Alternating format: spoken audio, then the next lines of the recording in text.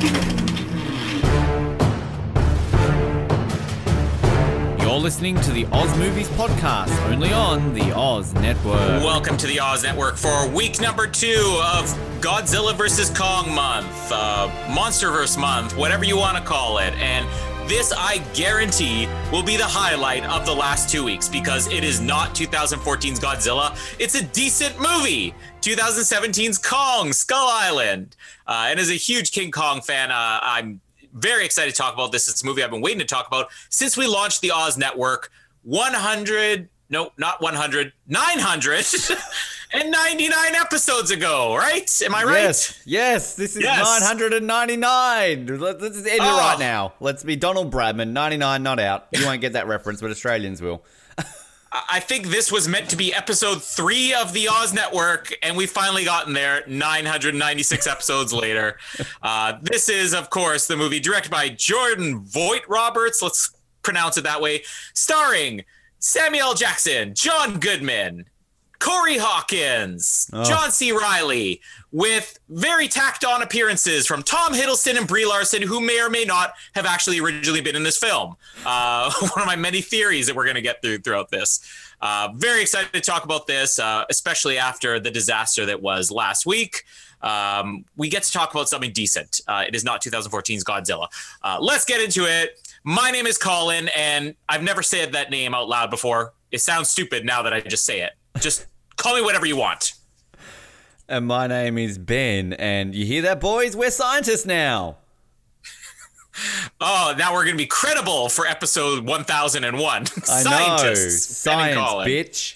We're getting there. I'm excited. And just stop it. Godzilla 2014, good movie. Shut up. Terrible. No. And you know what?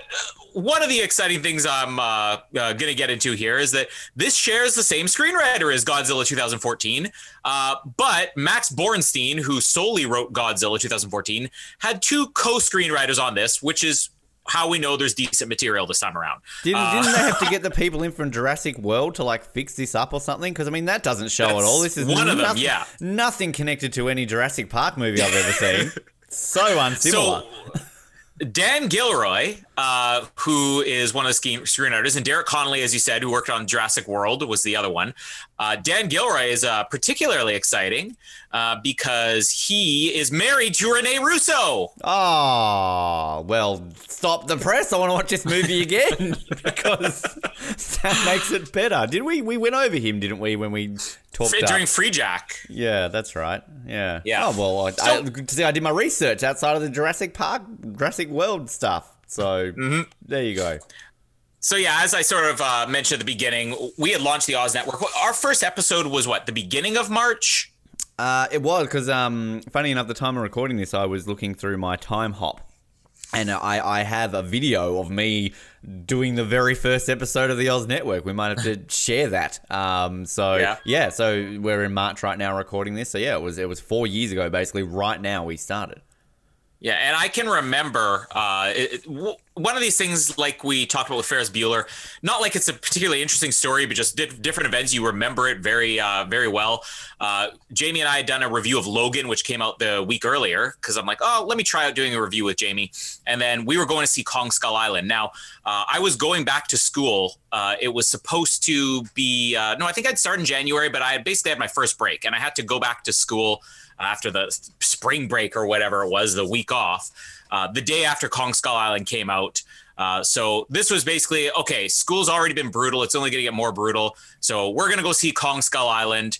And we saw it, and I told Jamie, like, do you want to review this movie with me? And she said, yeah, sure. And then the next day, do you want to review this movie with me? Yeah, sure. And then the next day, do you want to review this movie with me? Yeah, sure. And then Monday came, and I was back to school, and we had no time to do it. And I think we mentioned several times, we'll get to Kong Skull Island. But now we're here. And as somebody who ranked the original 1932 King Kong in, I think, my top 10 of all time, and I'm a big King Kong fan, even though there's been some lousy King Kong movies. This was like one of my must-see movies of that entire year.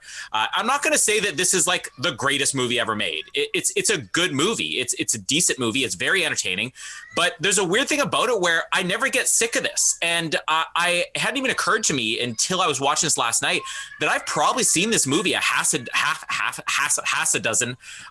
dozen times in the last 4 years. So it's something that I frequently go back to, even though I never really think about it as like a really great movie. I had never seen it until last night. I nearly didn't see it last night because the copy I had Mr. Voight Roberts talking over the top of it, and it was annoying me, so I had to find another copy in another manner. And yeah, I don't even know if I really remember this coming out, because like I went and saw Godzilla 2014 like immediately, you know, was excited. And then I think I heard about this, but then kind of just, I don't think I realized it was part of the MONSTERVERSE, because, you know, it wasn't a type of movie that I feel was marketed that well. Maybe it was, and I just wasn't paying attention.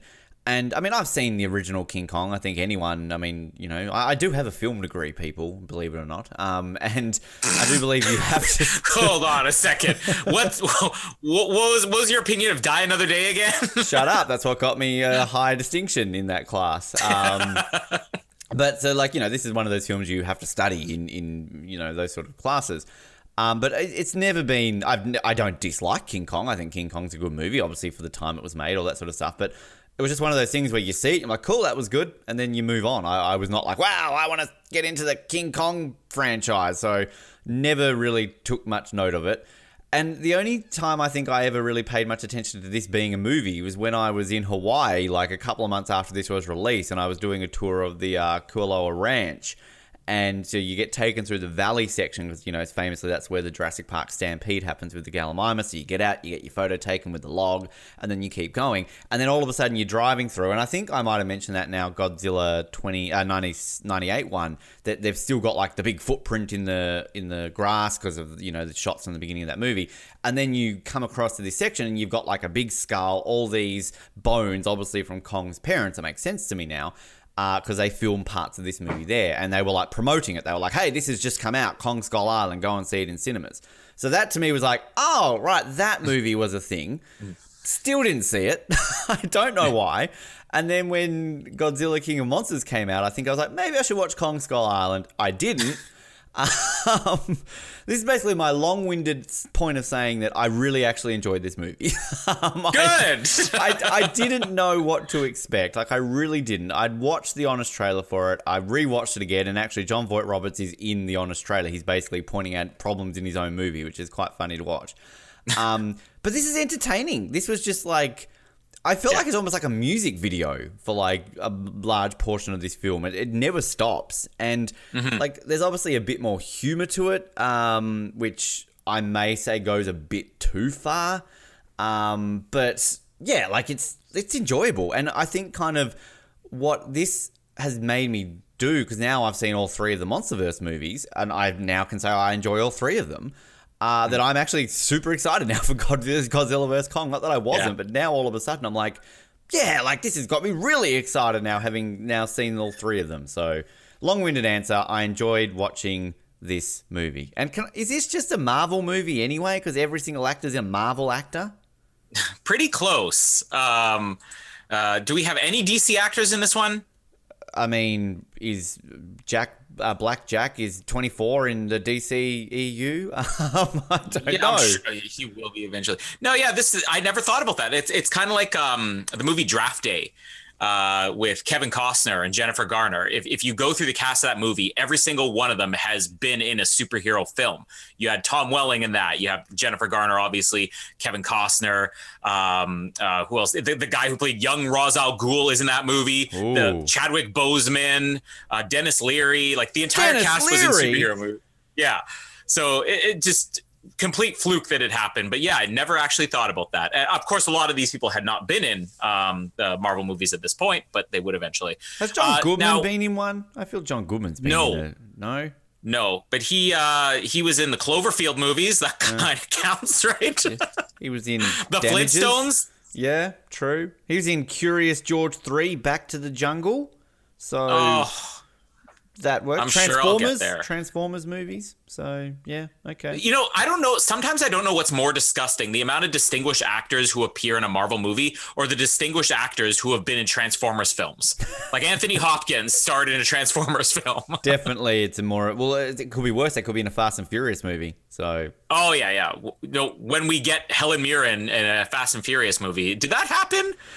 I feel like that happened. I don't know. Gal Gadot started there, didn't she? So... Yeah. You know, oh, jeez. What do you say? But no, like I said, I was a big fan of the Kong movies. Now, unlike Godzilla, which I got into first, I got into when I was younger. I didn't. And by the way, Helen Mirren is in The Fate of the Furious. Oh my lord! There's a I shouldn't bag out Helen Mirren for appearing in that. She like one of the first things I ever saw her, and she was in an episode of Third Watch, and a pretty bad episode of Third Watch. So yeah, Helen Mirren has done good and bad. Yes. And she's done Liam Neeson, so we know there's good in there. Definitely good. I mean, but wow. Yep. I don't know if I had ever seen the original King. I probably had seen the original King Kong movie as a kid, but it's not like I was a huge fan of it or anything. When the Peter Jackson King Kong came out, that's when I started to get excited about that movie and picked up a copy of the special edition that was released at the time of the original King Kong. And Peter Jackson went to like great lengths to recreate lost footage that from deleted scenes that there were only stills that existed from where he refilmed it. It was a really cool DVD.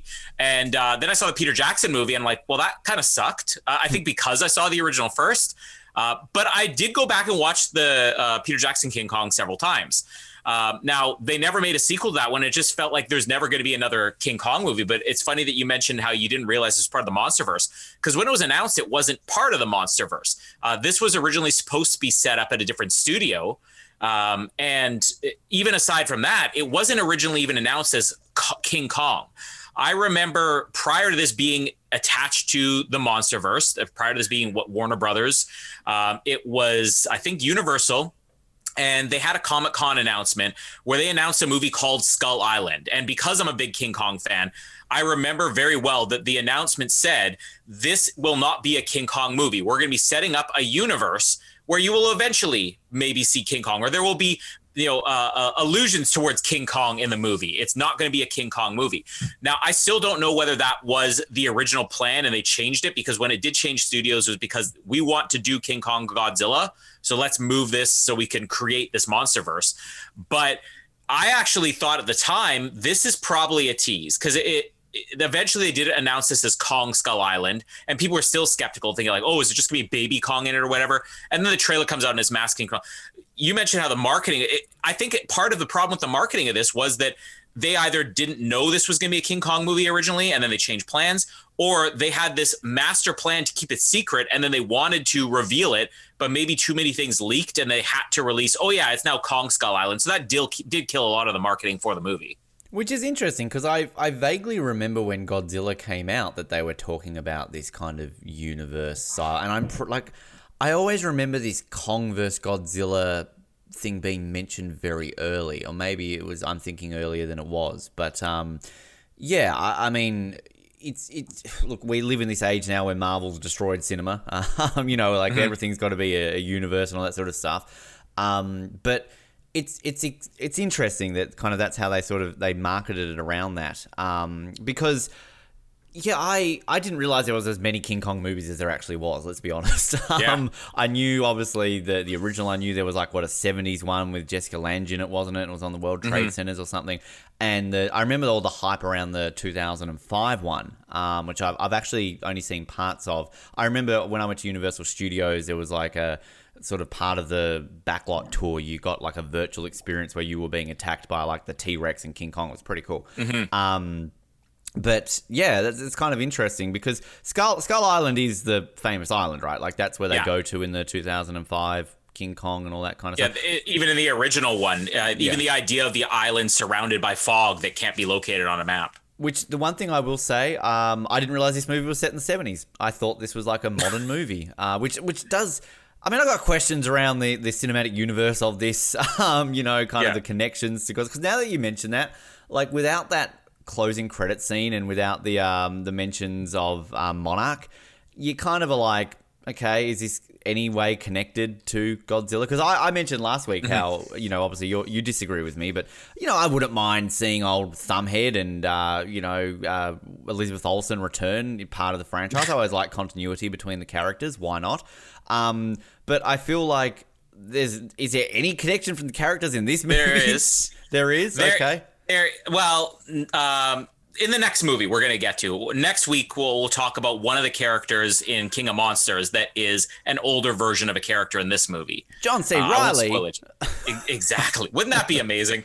But even the timeline that you mentioned for this being placed in the 70s, this was all over the place. Like, just reading up on the history, the initial draft of the screenplay was supposed to have the initial sequence being a pilot from the Vietnam War getting lost on this island, and then they flash forward to modern day. So it would have been the same story, but John C. Reilly's character would have been a Vietnam vet, and the rest of the characters would have taken place in 2017 or whatever.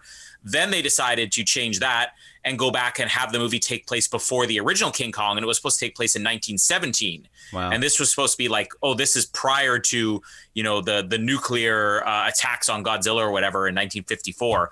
And then they went back to, okay, well, let's do the Vietnam story. When Jordan Vogt-Roberts came on, he said, I like the idea of Vietnam. Let's just place the whole thing in Vietnam. And that's what the studio really got into. I think that's what makes this unique, too, because Peter Jackson's movie, I mean, there are a lot of problems with that movie. That's another one of the movies that I did a massive re-edit on for what I think is a much better version of the movie that's only about 2 hours and 15 minutes long. But one of the big problems is that, and again, I'm a huge fan of the original King Kong, but it was so reverential to the original King Kong movie that it didn't feel unique. And the 1976 one, it was also almost a direct remake of the original, but they changed things just for the sake of changing it. And this one's like, okay, we're going to have little bits and pieces here and there that are similar to King Kong, but we're going to have a different timeline. We're going to have it set during the Vietnam War is going to be the backdrop of the movie, different types of characters, and it just sets it apart. Also, as far as like the MonsterVerse goes, just a reminder out there to other Marvel fans who like to criticize every other universe for copying Marvel. There were two universes that did this prior to Marvel that Marvel got the idea from. One was Universal Monsters. Back in the 30s, 40s, 50s, there were dozens upon dozens of crossover movies, and then you would have a Frankenstein movie, a Dracula movie, a Wolfman movie, and then they would release a movie where they all teamed up together, and then they would repeat the process, and they would release another movie where they all teamed up together. Godzilla did the same thing. I mean, it sort of created these other characters like Mothra and Rodan that would spin off their own movies. But King Kong, which was an American production, the Japanese got the rights so that they could use King Kong, which we'll talk about in 2 weeks. And then they went on and made a King Kong movie, just a pure Japanese King Kong movie out of that as well. So this whole universe originated with both Universal and the Godzilla films. So Marvel, you didn't invent that. I don't think Marvel claims that. It's just the fans do. But yes.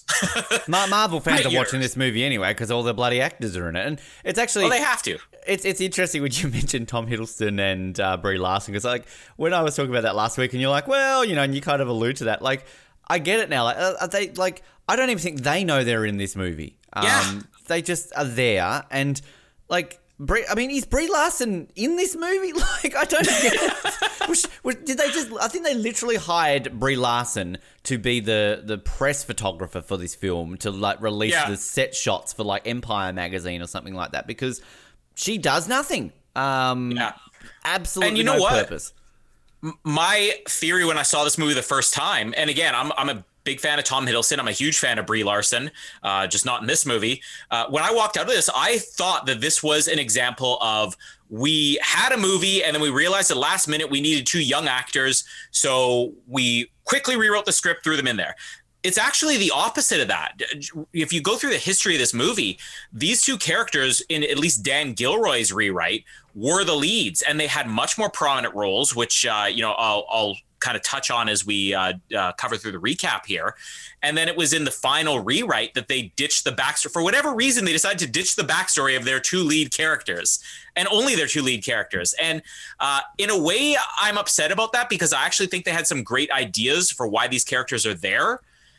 But I'm also not mad at it, because the supporting cast of this movie is incredible. I mean, even though some of the minor soldiers are so memorable and so quirky. And I feel like if we had Tom Hiddleston and Brie Larson really have a purpose in this movie, those other characters would have suffered. So mad at it and not mad at it at the same time. Well, one thing I will say with Brie Larson, I'm glad to finally see her smile. I don't think I've ever seen her smile. She definitely didn't in Captain Marvel. So good to see that she can smile. So good for you, Brie Larson. Yeah, I'm going to have to be careful on this one because I've openly told Jamie if you die, Brie Larson's on my replacement wife list.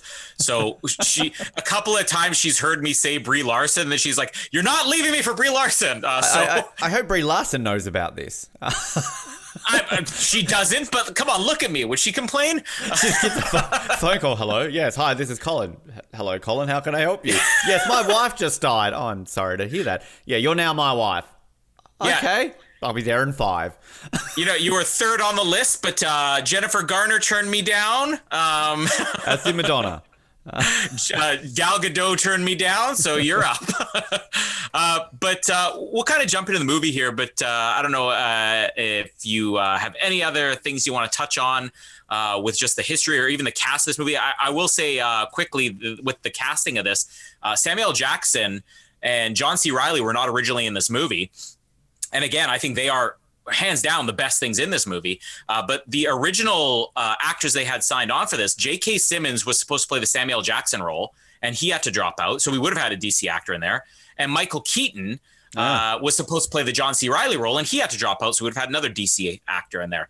But in the end, they decided, okay, well, let's replace J.K. Simmons with Samuel Jackson, which I think is great recast, and John C. Reilly over Michael Keaton. Normally I would say you can't replace Michael Keaton, but I mean, John C. Reilly is just so good in this movie. Like, I can't complain. I love John C. Reilly. It's kind of interesting though when you see these actors that you just know so well for comedy when they're able to pull off sort of some of the serious ones. Like, I mean, we're talking about King Kong 2005 again. I've only seen bits of it. Jack Black. I mean, he's an actor though that I think never gets credit when he's actually in dramatic roles. Jack Black's actually a really good actor. But then, like, I think we mentioned recently, we were talking about Anaconda, weren't we? I think that was on The Beautician and the Beast. And, you think about that when all of a sudden you realize, oh, Owen Wilson's in a serious role. And, like, talking about Jurassic Park, and I will say that this movie, to me, is basically a remake of the Lost World Jurassic Park. Vince Vaughn, these sort of actors. So maybe it's just a thing that you've got to have, like, tropical islands and giant creatures. You need to have Owen Wilson, John C. Reilly, and Vince Vaughn. And Jack Black, so it's just a thing that you've got to have them. But also, I will say, like, this actually was a lot more of a war movie than I realized as well. Like, it's kind of a war movie in some aspects. And again, as a movie that I've seen at least a half a dozen times in 4 years, I always forget certain things about it. Like, I knew that this was placed during the Vietnam War, but even though this is taking place at the tail end of the Vietnam War, I mean, so much of what goes on in this movie and the events that are going to happen and what the characters do is based on the Vietnam War, except for Tom Hiddleston and Brie Larson, because they really have no purpose to be there. But let's get into the recap here. So opening sequence, we get just the sound effects of a dogfight, a World War II dogfight, and you see a plane go down and John C. Reilly, young John C. Reilly. Doesn't he look exactly like John C. Reilly? Absolutely. Just spitting image. I automatically thought that's definitely going to be John C. Reilly in this movie. Yeah, I mean, I could buy this as young Michael Keaton, but this actor who plays young John C. Reilly will appear again in the movie as a different character. And when he crashes on the island, we get another plane going down, and then we get the Japanese soldier who only appear in the opening sequence but becomes important to the story. They have a quick little gun shootout. They have a sword fight. So the Japanese soldier pulls out a sword. I love that John C. Reilly tries to grab this sword, and it's like slicing his hands. And their fight gets interrupted by a giant hand of King Kong slapping down in front of them. And we get like our first introduction to King Kong here, right in the opening sequence. And then we get into a very Godzilla-like montage for the opening credits, which is, instead of going through the history of Kong, it's going through the history of World War II to present day. You could just say this is a history lesson, but there are a couple of things in here that are important. Obviously, some of the stuff with the Vietnam War is going to be important in this movie. And then there's, I believe, a quick flash on screen about Monarch, which is the organization that this MONSTERVERSE is based around. And it flashes forward to 1973, and we get introduced to John Goodman and Corey Hawkins. Now, we've talked a lot about Corey Hawkins' lack of, I'm not going to say enthusiasm, I'm not going to say charisma, what would be the word? Lack of life, pulse.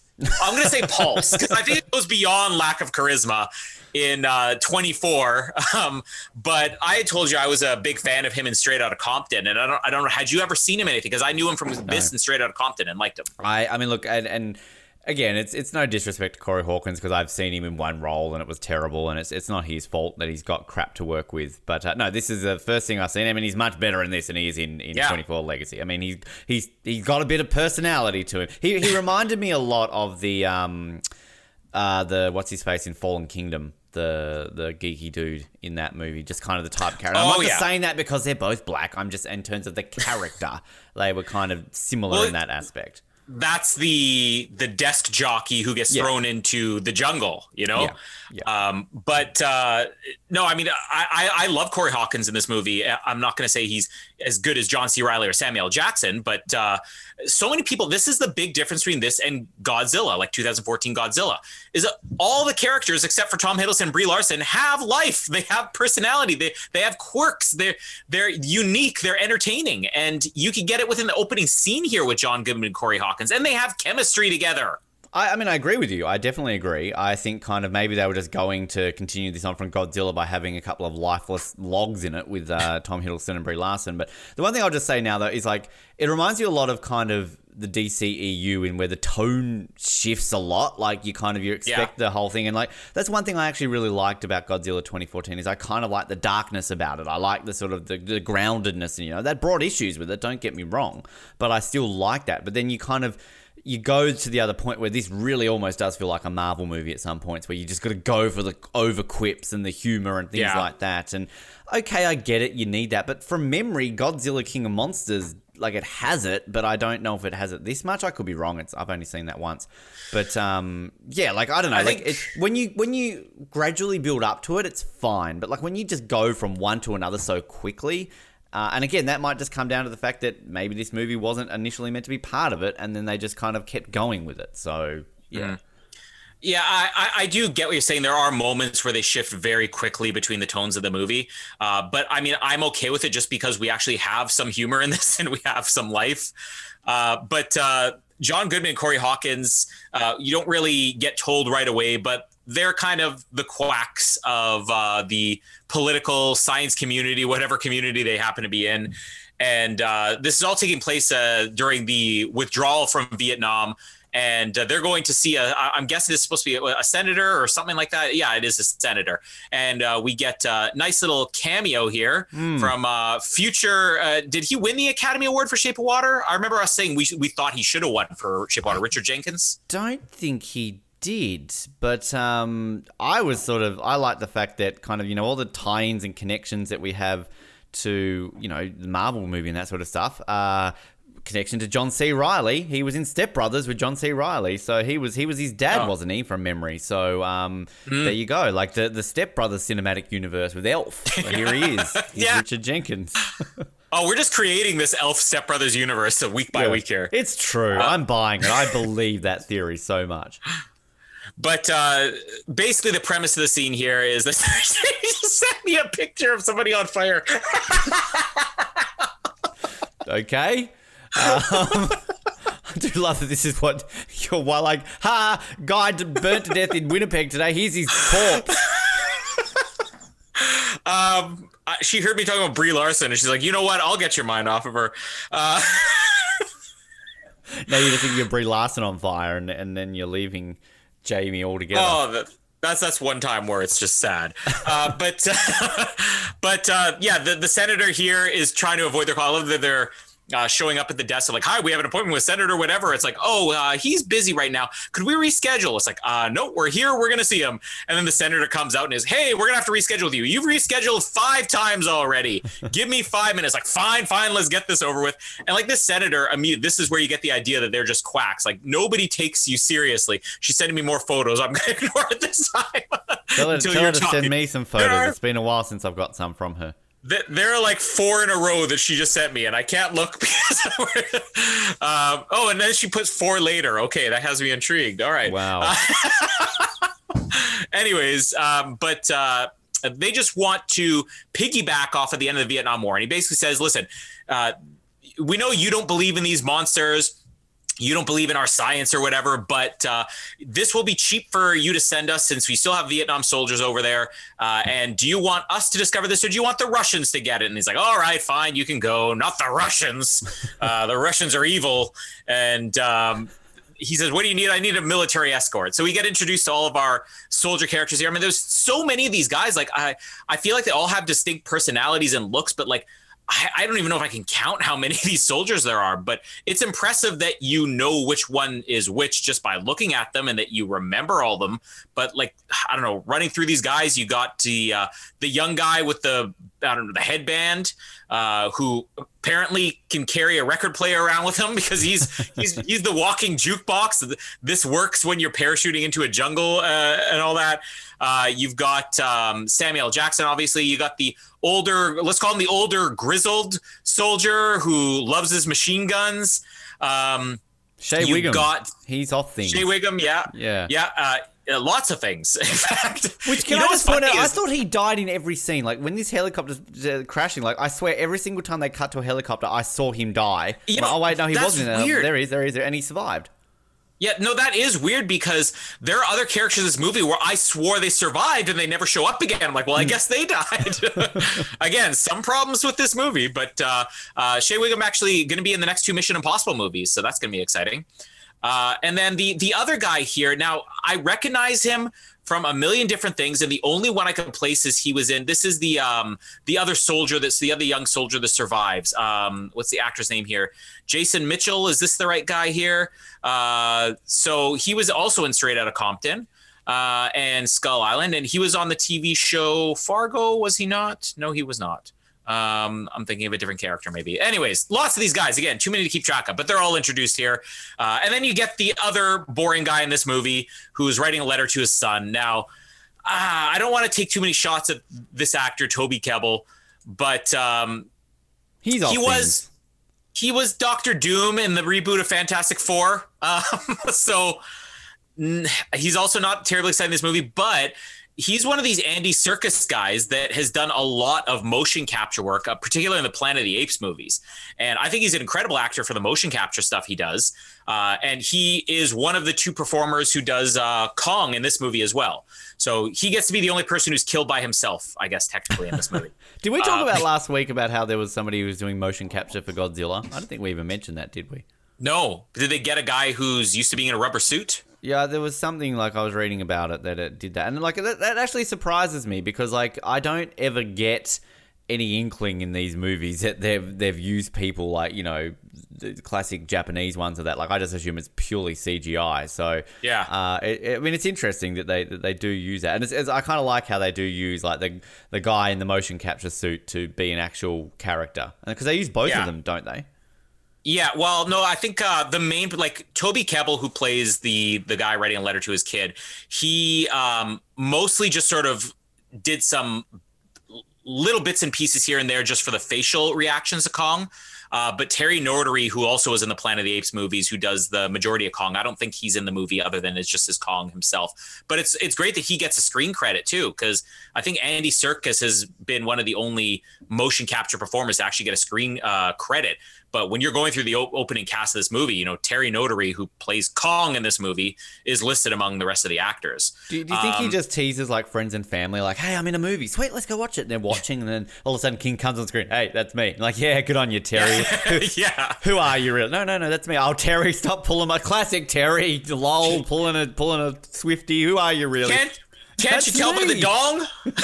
Oh, it really is Terry. Wow, good on you. Yeah. But Andy Serkis also in the Peter Jackson King Kong movie. He played a live action role as well as doing the motion capture for Kong in that. We get introduced to all of our essential characters after Samuel Jackson's crew's in here, which is former SAS tracker Tom Hiddleston, because they need somebody to track somebody and they need somebody to have their sleeves rolled up to show off their muscles. And as Jamie described it, a very handsome man in a very scrawny body is the way she describes Tom Hiddleston. That's how you're described often. Good job. Oh, exactly. Yeah, we're two of a kind. But the way they introduce this character, this isn't to me like last week with Aaron Taylor Thumb, where they're cramming the character down your throat. I think that's the one thing that saves Tom Hiddleston and Brie Larson in this movie. They are very tacked on, but there are only a couple of moments where they try to cram them down your throat like, this is our big hero. Because for the most part, they don't even belong in this movie. But this opening scene is one of the ones that kind of bugs me. Like, oh, he's this tough guy in this bar, and they want him to track something in a jungle. All right, I'll do it. But you have to tell me what I'm tracking. They're like, no. Okay, I'll still do it. It's stupid that he agrees so quickly to this, but this is where the disappointment begins. His character, the backstory that was in Dan Gilroy's draft that they cut, was that he was the survivor, like what they gave John Goodman in this movie, which I don't think John Goodman's character needed. He was the survivor of some type of, accident where he saw Kong and he was desperate to go back here and he had a reason to be the tracker. What is he tracking in this movie? Does he track anything though? There's one scene in the movie where he does it. I'm going to mock that scene endlessly when we get there, but his character doesn't need to be there because they're not tracking anything. They're dropping bombs and then waiting for it to come out. And then when they're crashed on the island, oh, let's go this way, guys. That's it. And what do you need to track? It's like a fucking giant gorilla. It's the size of the mountain. Exactly. Everywhere they go, they see it. In watching Lost, everyone can track there, Kate and Locke, they're all good at tracking shit. Put them on here. Tom Hiddleston does nothing. And the thing is, I'm reading here too, and I should know this. I thought the SAS was just maybe in Britain as well. I know that definitely Australia has an SAS, but obviously it is the Australian SAS. It says here on Wikipedia that he worked with the Australian SAS. So that's the background. Wasn't his character supposed to be that he had served under both British and Australian? Probably. We're all imperial controlled, aren't we? I don't know, but it's just it is so weird that you say that they were cast first, because the more and more I think about it, nothing changes. It's like the Indiana Jones argument. Take Indiana Jones out, nothing changes. The same thing happens. The difference is that you've got the charismatic, awesome Indiana Jones. You remember Harrison Ford. You want him in the movie. I can literally think about this movie, and every moment I'm thinking of does not have Tom Hiddleston or Brie Larson in it. Exactly. And even at the end, when you think, oh, here we go, here are the two hot people about to kiss, they don't even kiss. Not that I wanted them to, but you think they're going to because they're hot and they've got a kiss. It's such a waste of Tom Hiddleston, and I suppose Brie Larson, but again, I've still not seen her in anything good, so, Now, her introduction, equally annoying for something that I think we've frequently talked about on here. When you want to introduce an empowering female character, you don't have to be like, it's a woman. That is her introduction. Photographer, Mason Weaver. You get the Roger Moore, a woman. And the thing that bothers me about this scene is not the fact that oh, it's a woman. What is she doing here? It's the fact that his reaction is probably based on her name, and they try to. Jordan Vogt-Roberts directs this how dare he? Now, none of the other characters in this movie even bat an eye. When Samuel Jackson's like, oh, so you did some work here? All right, get on board. But you have this one guy's like, a woman? But realistically, she has a male name. Yeah. His surprise isn't the fact that what is a woman doing on a mission? It's just stupid. It's the dumb line. Yeah, and it's, maybe it's a Brie Larson thing. It's two movies that I've seen where they've got to pay attention to it. And what is she, an anti-war photographer? So, by her taking photos, she's like, girl, I'm going to go to war and show how bad it is. War, it's terrible. Do people need photos to understand? Are people sitting in America going, yeah, war. Oh, there's a photo here. Oh, it looks bad. Maybe we shouldn't support it. I feel like it's kind of one of those redundant jobs where people know, even what's a pro-war photographer? Oh, look at the boys in blue being trotting through the jungles of the Viet Cong. Yay, go America. And again, I think this is where so much of the characters' backstories would have helped here. So for them to not just be so pointless and something we're just making fun of, because the idea that I think her character is supposed to be, and it might be, I think it's even this opening scene where, with Samuel L. Jackson, where he's talking about her, being an Andy. Oh, you're the reason that everybody hates us back home. And she's like, you're blaming the person without a gun for, losing this war. And he goes, camera is way more dangerous than a gun. And he goes, and by the way, we didn't lose the war, we abandoned it. I mean, that's going to be important to Samuel L. Jackson's character later on. But the idea of her character was that she was just not an anti-war photographer. She was a photographer that got there. And when she started having to take pictures and realize how terrible this war was, she became so depressed, like, oh, I don't have anything to live for. I don't know why I'm doing this anymore. And then getting to the island and seeing Kong was where her character was supposed to suddenly be like, oh my goodness, I know what I want to do with my life again. Look at this. It's incredible. Like, it gave her this big boost in her confidence. And there's a massive problem with this at the end. There's one thing that really annoyed me. But again, this is the Lost World Jurassic Park. Like, Nick Van Owen. This is who she is, essentially. Nick Van Owen had better character and more to do, basically, even though he was the massive villain of that movie. We all went over that. But, because the thing is, it's not really explained. Like, it's interesting about how you're saying all this backstory, because we need that, because Tom Hiddleston's character, he was in the SAS, he can bash a guy in a bar, and also, why does he want 5 times the amount of money, and then he wants a bonus when he survives? So he's going to spend all his money because he's expecting to die? That makes no sense. But then this character, like Brie Larson's character, the one sort of line we get of explaining why she wants to go on this mission is she's like, I've heard something big's happening, and 3 people I've said exactly the same thing, which means it's scripted and it's covering up, so I need to go see this. That's it. That's her background. It's like, okay, sure. And also, can I just point out, because I'm going to forget this and I want to say this right now, why is John Goodman perceived as the bad guy in this movie? I have no idea. And it's funny because when I was watching this, like Jamie only sort of caught like the last little bit with me. And she was like, oh yeah, John Goodman, he's really good at playing a bad guy, like in this movie and other movies. And I'm like, yeah, but you know what's weird? It's like they present him as a bad guy in this, but he's not. I don't understand it. Like, to me, it's kind of like Deep Blue Sea, the main woman, right? Like, she's portrayed as being evil because she's created the sharks. And I would love to do Deep Blue Sea with you because it's a great movie. And secondly, I don't think she's evil at all. Like, not at all. So, like, again, this is us defending the villains of our movies. But, like, it's kind of, I don't get the John Goodman is evil arc.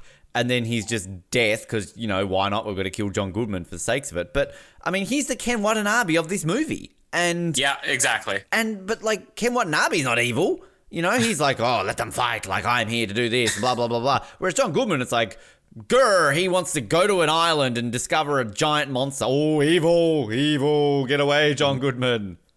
Yeah, there's a lot of problems with John Goodman being a villain in this movie. The main reason being that he's the only reason that this movie exists. If he doesn't say, let's go to the island, and he's not going there to kill Kong, he's going there. We have to prove that these things are real, especially if this movie had come before Godzilla, it might be different. But we know that this Monarch organization is going to be so important, and he's the only thing left of Monarch here in the 70s. Nobody takes this seriously. This mission is the only reason that there's going to be any hope for the future in Godzilla. So it's just his character's not developed well at all. But I mean, he's John Goodman. Even Corey Hawkins, can I just say, like, they kind of keep alluding that he wrote a paper on something and he wanted to prove the Hollow Earth theory. Yeah, which I mean, that's important. I sort of have watched a couple of videos, and that's kind of, I think plays into King of Monsters from memory, doesn't it? So, obviously that's important for the universe. But like, I mean, even then, it's like, it's weird. Like, I feel like I'm doing exactly what I did last week, like ripping into this movie, but I enjoyed it. But it's kind of, it's very, shallow. And some of these characters, like, they're entertaining. They're a lot more entertaining than Godzilla 2014. But at the same time, it's like, our main people, we need some more on them to make them more believable, I guess. Also, I can't believe I missed this, but you were mentioning like how many moments in this really tie into the other movies. John Goodman does have a quick mention of, we tried to eliminate these things with nukes in 1954, which is how Godzilla really started. And I don't know, we're going to find out more when we get to Godzilla versus Kong, but I almost feel like this movie is trying to establish that all the monsters out there were originally from Skull Island. and that Kong's sort of the one main one that stayed there, because they even talk about be the last of our saviors. That'll come up later on in the movie. But there's a few little things here and there where you start to feel like, oh, I see them sort of tying this and this together. We have a quick briefing on the mission. We have a quick scene with Brie Larson and Tom Hiddleston meeting each other because our two leads have to meet and share in their mediocrity. We have the approaching storm here. So when they're coming up to Skull Island, you see this surrounded in the fog. Now, in all the other Kong movies, it's just a fog. I love that in this, it's like a big storm. So it's not just, nobody can get in there. You can get in there, but would you want to go in there? And I think they even mentioned, it's not going to be as bad as it looks. Now, Samuel L. Jackson and the soldiers are going to lead them in there. And during the approach here on the island in the storm, we get a very famous Jurassic Park line from Samuel L. Jackson where he says, "Hold on to your butts," which is great. Do you think that's deliberate? Do you think that's just? Oh, it has to be deliberate. Surely, There's another moment that's going to come up in a second that I'll mention where Jamie's like, "Oh, is that another Samuel L. Jackson line?" And I don't think it necessarily was, but this one guaranteed. There's no way you have Samuel L. Jackson say it, especially say it so exaggerated. Yeah. Everybody, hold on to your butts. I also love in this point you talk about like let's point out that Brie Larson's a strong woman, like. There's this part, and I don't think it's got anything to do with it, but it annoys me when she walks up to the helicopter and she looks at Tom Hiddleston and kind of does that little shuffle motion with her hand. And they kind of have this smirk like, oh yeah, like I'm powerful. I can tell you what to do. The whole other side of the helicopter is wide open with an empty seat. I'm sorry, Brie Larson's just been a pain in the ass. Like I'd be like, what the fuck are you doing? Then go on the other side. like if the door was closed or something like that, like let her in. But like literally, the whole side of the helicopter is open. And also, I think this is a big criticism of this movie, and I think the director's come out because he definitely talks about it in the Honest trailer to try and explain it more. But it doesn't look like there's this many helicopters on that boat, and all of a sudden there's like 100 helicopters. And again, he explains it's a very small boat. He explains that no, there's more helicopters underneath, but I'm calling bullshit, Mr. Director. Yeah, in the cargo hold where they carry it up the stairs. Yeah, I mean, but like the cool shot here is they all leave at the same time. Like if you're carrying them up the stairs, that's probably like an hour process. Like, all right, Jenkins, like beep, up comes a helicopter. All right, like hold on to your butts again. We're still going. Yeah, you like chew through like half of your fuel while your other ones are hovering, just so you can get a cool shot of you flying into the fucking hurricane. And, we should say we're mocking Tom Hiddleston's, ooh, I'm a strong, tough man, and Brie Larson's, ooh, I'm a strong, tough woman introductions. That will be the last interesting thing they get to do in this entire movie. Yep. So at least they had something. And you got to wonder, like, they signed on to the script where their characters were cut. Yeah. That's really weird. I mean, I literally don't think of anything that Brie Larson does at this point. Like, she gets picked up by Kong. Is that meant to be a homage to the original King Kong, I'm guessing? She cries because she sees Kong. Yeah, fuck, I don't know. Like, that's it. Thanks, Brie Larson, for showing up. One moment that each of these characters get, and again, I will mock it when it comes up. So yeah, this sequence where they're coming up and they're going through the storm is fantastic. I love them blasting music. This is a great soundtrack. I mean, people give Guardians of the Galaxy all the credit, for the soundtrack, and that is a great soundtrack, but I would put Kong Skull Island up there as well. I mean, it perfectly uses the music of the time period. And any Vietnam movie, you just have the same songs over and over again. I love that they change it up a little bit in this movie. It's not just here's all the same Vietnam songs over and over again. There's like the one CCR song, Fortunate Son, which you'll always hear in a Vietnam movie. And this one says, we're going to put CCR and we're going to have Bad Moon Rising instead, So good soundtrack in this movie. And Black Sabbath. It's such Black Sabbath. Yeah. You would never expect to hear that. Yeah. But also the Apocalypse Now, there's a lot of Apocalypse Now homages in this movie. And the first one has to be them blasting the music out of the helicopter. Obviously, they're not blasting Ride of the Valkyries, but it's obvious that's what they're going for with like these soldiers who are kind of crazy and going in the storm. Now, when they go over the island, here is the Jurassic Park shot. We're going to have 5 minutes of flying. 5 minutes of scenery flying over the island with the big music orchestra playing. It does look incredible, though. I mean, I'm glad that they filmed in a real location for this. There are some shots that are very obvious that is done on a soundstage with green screen. But the fact that it's so obvious that that's what those shots are shows you how much stage work and like real stage work with sets and how much real location shooting they did in this movie. And as Black Sabbath gets played here, paranoid over the island flyover as they start bombing, this is where a giant tree comes to the camera. Now, I did give a lot of credit in Godzilla to the way Gareth Edwards visually shot sequences. But I'm going to say this initial attack by Kong, I think, blows away anything that we see in either Godzilla movie. Just that one shot of the tree slowly coming towards the helicopter just to introduce it. And then the way that they reveal Kong here as the helicopter's going down, you just have that one soldier who's holding on for dear life, and it's shot from inside the helicopter. So you're seeing the scenery spin, but the camera's steady. And then as Kong actually comes in, you just see his face like right in there. It's fantastic. And then this entire fight sequence with the helicopters, with Kong ripping it apart. I mean, this is what most people associate King Kong with, would have been the original on top of the Empire State Building, grabbing planes with his hand and swatting them out of the sky. And then in the 76 one, doing it on the World Trade Center. They get it out of the way right away here. Let's introduce the Kong climax in the opening sequence. And it's an incredible visual sequence. I do like, though, the shot of King Kong's mouth going into bite, and then they cut to the guy biting the sandwich. Yep. One of the weird shifts of humor in this that actually strangely does work. And also we have that silhouette shot of Kong too, which I think is the poster shot of him just against with the sun rising or setting. I can't remember which one it is in the background, and you just see Kong's silhouette. I guess we'll kind of stop here. Just as let's just get into this one line here that I loved. The guy who it's not Samuel Jackson talking about. Who is it that's talking about? The mama. Who's the mama's boy? Oh yeah, the guy you were talking about before. Yeah. Because he has because was that when they're talking about the letters? Like boy. You wrote off like 30 letters and you only got like 15 back or something like that. Yeah, you think it's his girlfriend and his mom, yeah. Where it's like, do you love your mother? And it's like, I love my mother. How much do you love your mother? I love my mother so much. And that's how he dies. And then we just sort of get Samuel Jackson staring through the flames. This is gonna set up the second act of the movie. Just Samuel Jackson's rage as the parties get split up.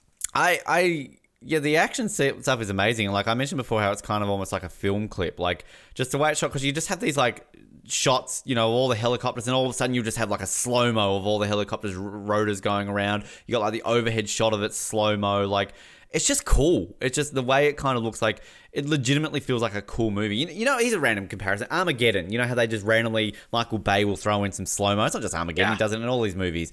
And like slow-mo is one of these things that it works well. When it doesn't work, it's just overused. Die Another Day. It is used, it's stupid. Like, you don't need slow-mo in Die Another Day. But like this, all the slow-mo is brilliant. Like, just the way you kind of got it with the soundtrack, and you got them flying over the island, and you got random animals flying around, and just, it's so good. And just the way it's shot, like, as you said, like the poster shot and like the sunrise or sunset, and just visually this movie's amazing. Like this got nominated for an Oscar, didn't it? But I don't think it was for visual effects or anything, was it? No, it did get a visual effects nomination. Oh, it deserved it. Like it was so like this just movie looks gorgeous. Gorgeous. It does. Gorgeous. Wonderful.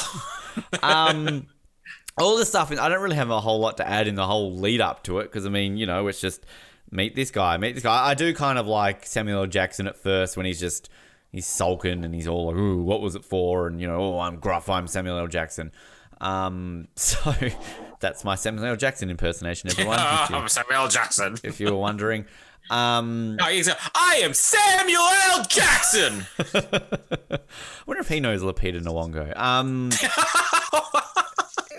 Like they could share a scene together. I'm Lupita Nyong'o and I'm Samuel L. Jackson. Together, we are your hosts of the Oscars. I would watch that Oscars. Oh, who wouldn't? I'm tired of these motherfucking Oscars being handed out to the motherfucking white people. These are all for us now. Screw you all. Hold on to your butts. I'm Samuel L. Jackson. No, you're not. You're Lawrence Fishburne. Don't start with me, motherfucker.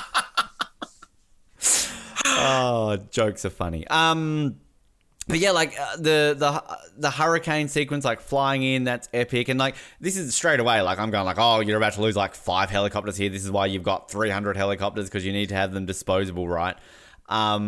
But again, this movie is the Lost World Jurassic Park, right? Like, it's not just me. Like, literally, it is basically the Lost World Jurassic Park, except they don't take the giant creature off the island in the end. And then you do have elements of Jurassic Park 3, though, because you've kind of got, like, the Spinosaurus fighting with the T-Rex and all that sort of stuff. But that's weird that the one thing that the Lost World stole from King Kong says, we're going to steal everything from the Lost World except for that. Yeah. And again, I defend that ending of the movie. I don't think it's that bad.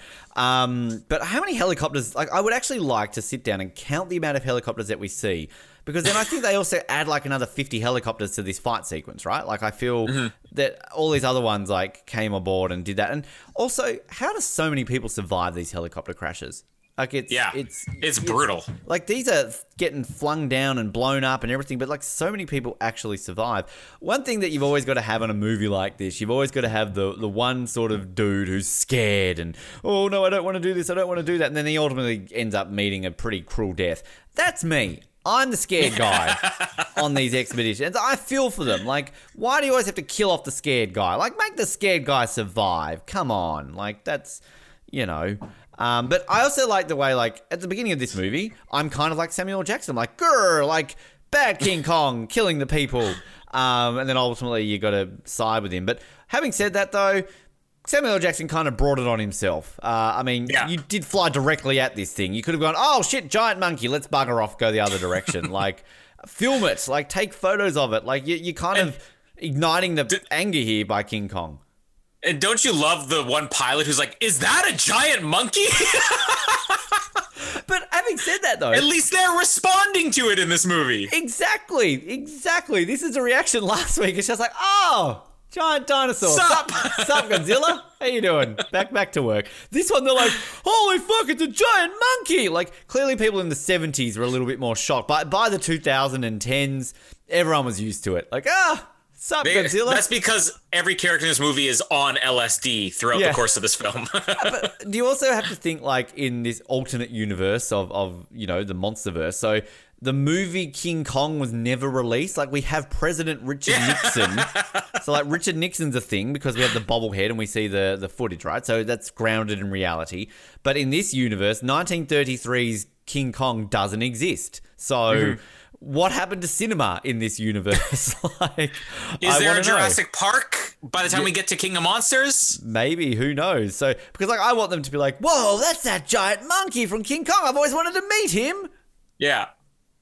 Yeah, nobody goes to Universal Studios in Florida in this universe. This is what, a Warner production, right? So no, they can't acknowledge that another film studio exists. But also, like, needless soldiers getting killed off here, like getting crushed and things like that. Like, if I was an actor and you're starting off in Hollywood, you go for your extras. I would love to be just random person who gets killed by, like, Godzilla or Kong in a movie. There's a guy who gets flung up into the helicopter and then gets, like, chopped up in the rotors. Like, imagine if that was you, like, taking your wife to the cinema. Oh, there I am. That's me. Oh, there's my guts. Look at my blood. There I am. Oh, okay, we can go now. You get excited. Now, right after the initial attack here happens, we get more of exactly what we were talking about that we needed in the first Godzilla movie, which is reactions. Not only during that attack scene do you have everybody looking genuinely terrified, screaming, saying things like, it's a giant monkey. You get this guy, the mama's boy here. I think it's him as well. I don't have it written in my notes because I don't know any of the characters' names, where everybody's just sort of going on about one guy, the sandwich eating guy, is now eating again and just going on about his business. And he's like, seriously, are we not going to talk about this? What just happened is not normal. That doesn't happen in real life. Yeah. And how do you even have an appetite right now? As the guy's eating his can of beans. But we're missing back and forth between those two. Sorry. Oh, they're great. They're so funny. Well, that's the other thing is that not only do you have, like, because Godzilla 2014 had a good cast and it also had Aaron Taylor Johnson, but it mostly had a good cast. A good cast doesn't make a good movie. It's chemistry. And I don't know if Jordan Vogt-Roberts had these actors spend a lot of time together, but these people, they all feel like that they know each other and they've served with each other for years. And I know a lot of military movies will put their actors through, like, a 48-hour boot camp or sometimes a 7-day, 2-week boot camp, just so that they actually kind of form that bond. But it kind of feels like that with all these soldiers. Now, you mentioned the Lost World, and that's kind of what happens here. It's almost backwards Lost World. In the Lost World, they're two separate parties who eventually come together when the disaster happens. And in this, they're one party who gets separated to two parties because of the disaster. Now we get Tom Hiddleston's only purpose in this entire film as a tracker. What is he here for? So his party, they're on the wrong side of the island. I'm like, all right, we need to get to the extraction zone, which is north. I say we follow this river north. Essentially, his job as the tracker is to say, we go that way because there is nothing this way. Let's see. Ocean behind me, rest of island. Extraction zone, rest of island. That way, everybody. This is why we have a tracker in this movie. And, I mean, they actually have maps. They have, like, satellite images of this island. So shouldn't they be like, we're here, we need to be there. You are here. Clearly the river goes that way. So, boom, let's follow. Yeah, like, I actually didn't realize that was the one point. Yeah, it makes sense, though. But, like, that's it. That's all Tom Hiddleston does. He goes back and just, like, I'm Tom Hiddleston. I'm going back to read my next script of Loki. And if you're going to only throw one moment in the movie to explain why a character needs to be there, at least make it work. There are a million things they could have done. They could have said, okay, we lost our satellite photos. We're in the middle of the jungle. Don't put them on one end of the island when the only place they can go is the other direction. Have them be stuck in the middle of it and say, listen, I can hear the noises of some birds. Those birds would be avoiding a creature that size. And I can smell the scent of ape blood over here. And these flowers will only grow in ape urination. So we need to use him as a tracker. Don't say nothing this way, go this way. And he's giving them orders again. This is like, I'm Tom Hiddleston. I'm the leader of the party. Go this way. That's the way he leads them. It's stupid. I will never bag out anyone in Lost for being like expert trackers ever again, because at least it's, so like Evangeline Lilly, is just all of a sudden queen tracker, but like at least, okay, it makes more sense. And the actual tracker, let's be honest, this is what they train you in Australia. They're like, yeah, mate, fucking river that way, go north. I'm going back to sleep. Like, that's just an Australian mentality. I already forget what this line is. Something about, hey, how you doing? Tell me everything I don't know or I blow your head off. Is that in this movie? Yeah, I think that's when Samuel Jackson pulls a gun on John Goodman. Oh, that's right. Yeah.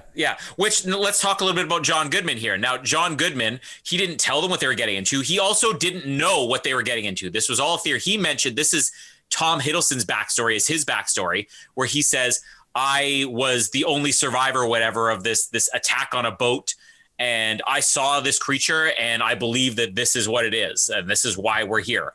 But John Goodman, again, not doing anything wrong. He didn't know they were going to be attacked.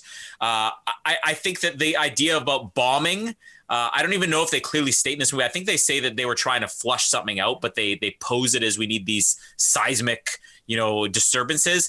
Now, the only area where John Goodman is a villain is the character of, I don't know, let's call him the seismic expert, who, of course, ends up dying in this movie. Now, if your plan was never to actually have somebody to study the seismic activity of this island, and you were just going to bomb it to flush something out and the military was not going to ask questions, you didn't need to bring along this innocent guy who ends up dying. Only area in this movie where I could say John Goodman's a villain. That's it. Yeah, that's a good point. But the thing is, like, I don't get outside of that when he's there and Samuel Jackson's like, tell me what you want, motherfucker. Like, why should John Goodman tell? Like, he literally says here that, like, everybody has laughed at me, everybody has not believed me. So, like, if I had said to you, sup, Samuel L. Jackson, we're going to go to an island and see a giant fucking creature, you're going to laugh at me because you're Samuel L. Jackson, like, that's what Samuel L. Jackson does. in all fairness, too, when Samuel Jackson gets a phone call at the beginning of the movie, and this is what I was saying about what Samuel Jackson's character's motivations are, they said, hey, we know you're pulling out of Vietnam. We're all pulling out of Vietnam in the next 48 hours or whatever. We have one more mission. He goes, sign me up. Don't you want to know what it is? Wait, you have their question. They're saying you have the option for you and your soldiers to go home and you want to go on the mission. He's like, yeah, like it wouldn't have mattered. I don't know why he has to pull a gun on John Goodman here. He didn't want to know. He didn't care. He's the one who wants to keep going. It's the other ones who want to go to Kiwi. I've got that little debate when they're talking about, I want to go to an island. I want to go to Kiwi. That's not an island. That's a key. It's like, why do you take that away from me, man? What was the first thing they mentioned too? It's like, that's not an island. is it Vietnam? He's like, oh, I want to go from one island to another. Vietnam's on an island, soldier. Also, can we just point out too that they want to, strong female character, Brie Larson, blah, blah, blah. There are literally 3 women in this movie. You have Secretary at the beginning, Brie Larson, and random scientist lady who befriends Corey Hawkins. Where did she come from? And she's the other character that apparently had a much bigger role in the previous drafts of the screenplay. She literally appears out of nowhere. I'm like, who is she? I'm going to have to read up because this movie does not explain what she's a biologist who works for Monarch. That's all it says. Of course she is. I looked at her. I'm like, biologist. That's what she is. Yeah. Now, they do this weird... This is the love story in the movie, I guess, between her and Corey Hawkins. I don't know why they try to make it like these two characters are brought together, because I guess they're already co-workers when this movie starts. I don't know why she has to be there, but she doesn't do much when she is there. So, again, great movie. And this movie does a lot better job with the characters than... Godzilla did. We've identified at least 4 characters in this movie there are real problems with. There's the guy who gets trapped. Well, I haven't gotten there yet, but the soldier who gets trapped on his own, Chapman. Mm-hmm. There's major issues with him in this movie. Tom Hiddleston, Brie Larson, and then this biologist. So I don't know. I'm not screaming for a 2.5-hour cut of this movie. I like that it's a 2-hour movie, but maybe a little bit more balance could have helped. Still not complaining though. It's a fun movie. But I guess also, you have a lot of disposable characters in this film. But, it is interesting that you kind of have these ones that, are meant to be prominent parts. And you mentioned the love story. Man, woman, automatically we have to have some sort of love story. We've gone over this in plenty of films. You don't always have to have a love story. And even in it, why does it have to be between a man and a woman? Why can't Brie Larson and the biologist hook up? I always forget the name of the movie, that Charlize Theron movie that we did last year on Netflix. The Old Guard? Yeah, and you had the 2 gay characters in that movie. That it wasn't even made a big... They just were just together. You know what? Let's be honest here. John C. Reilly was stuck on an island with this other Japanese man for who knows how many years. They definitely had sex. and then he had all those bloody tribes people, So but the monsters are horny. I mean, we saw that in Godzilla. That's the reason why. Again, those monsters weren't evil in Godzilla. They were just horny and trying to reproduce. Imagine if you and Jamie were trying to have another baby, and then all of a sudden you've got an army of ant people trying to kill you because you're invading their bed. Excuse me, go away. And you mentioned the Mutos from Godzilla. There's I think John Goodman even has the line here where he doesn't say Muto, but he says we were looking for a massive unidentified terrestrial organism or whatever Muto stood for. Yeah. Corey Hawkins also gives his Hollow Earth theory here, which again is setting up future movies. This is how we believe. Now, it does have some relevance to this movie as well, because the skull crawlers we're going to get later on, they say, oh, they were in hiding and now they've come up. You've drawn them out. So obviously they're living below the earth. Something that's very much a staple of King Kong movies is the Skull Island monsters, where it's not necessarily just massive versions of, things like apes, but these hybrid things. And we get this water buffalo thing that appears a couple of times in the movie here. Mm-hmm. So that's the first creature, but there are a lot of really cool creatures in this movie too. So Samuel Jackson, this is where he starts to allude to it. This time it's personal. This thing took out all of our men. We're going to kill it. Motherfucker. But again, it's a very interesting idea for a character, because is he the villain of this movie? Not really. He's a Vietnam soldier who has seen terrible things, and that line that should have been serving as Brie Larson's backstory did more for Samuel Jackson about, no, we didn't lose the war, we abandoned it. He feels like he's been fighting this war that they abandoned. He didn't get a chance to win the war. He's lost. Yeah. Character that they give him in this movie, but I actually think it's funny that part of what makes his character great is they were trying to give a small bit of development to Brie Larson, and it backfired, and they gave a small bit of development to Samuel Jackson instead. Yeah. Well, I mean, let's be honest, Samuel Jackson handled it better. So, again, I can't comment on Brie Larson. I've seen her in 2 movies, and she's horrible in both. So, that's about it. Now, during the walk through the woods here, we get my favorite creatures in this movie, the giant spider creatures, because you see like these giant trees. You think they're these tiny, thin trunks, and it is. But then one of the trunks moves and stabs somebody. And you realize it's massive spiders. And it's a short sequence, but it's great because this is something that, again, you always see in the Kong movies. It's like a hybrid type of creature, not just giant, but some type of hybrid creature. This sequence is sort of ending. We party who finds the tribes people. Another thing that's a staple of the King Kong movies, there is a small tribe who's on Skull Island. We gave it even a backstory here that's very similar, that, you know, they were afraid of Kong, and then they realized Kong was protecting them from the bigger, more dangerous things. But now we get introduced to John C. Reilly, the most fun character in this movie. And every line he has in this movie, I swear, I told Jamie, like, I wrote a lot of notes, but I can skip half of my notes because it's just every quote that John C. Reilly has in this movie. Even just his introduction, like, this is very Captain America-like. He's the guy out of his own time period. And the first line he has here, it's something about wigs. Well, let me find it in my note here. Stalling for time. Everybody keep your wigs. Yeah, everybody keep your wigs on. I don't know what it means, but it sounds like something an old man would say. So it means that everybody who's wearing a wig should keep it on. As he's looking at all these crew-cut army guys. I like it. I'm not going to take away. John C. Reilly is fantastic, but I don't understand why he comes out and is like, hey, you're here. Like, I mean, was he expecting, like, did he look at his watch and go, oh, 1973, they're arriving? Like, I don't understand how he's so, like, casual, and he's just like, oh, I thought you were going to show up. Here you are. Like, it's just, okay. Yeah. Or maybe the bombs. He heard the bombs earlier. But yeah, it doesn't really make sense. I thought you were going to show up unless there's a reason for it. Now, the only thing, these tribes people don't talk. There's another thing. He says they don't talk, they don't smile. Which you know what I always find fascinating about these types of movies when they get, you know, obviously because they have to get extras and, you know, they hire this, like, and obviously there's a casting process. So they would put out like, hey, we need, you know, maybe this ethnicity or all that sort of stuff. And this was filmed partially in Vietnam, so I don't know if these are Vietnamese people or they sort of go for a certain look. But imagine, again, if this is their big break. Like, I was tribesperson 7. Which one were you? Oh, I had 18 dots on my face instead of 17 dots on my face. Like, and is there just bloopers of, like, random Jimmy in the background, like, cracking up laughing because, you know, hold a straight face. Yeah, Jordan Voight Roberts is like, no smiling!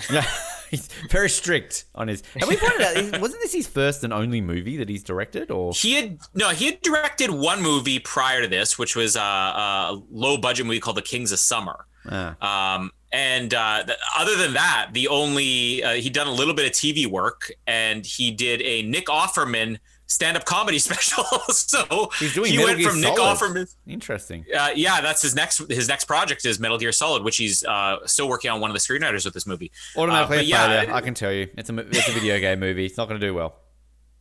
It's got a cool logo. I'm looking at the logo right here. It looks all right. Yes, that's good.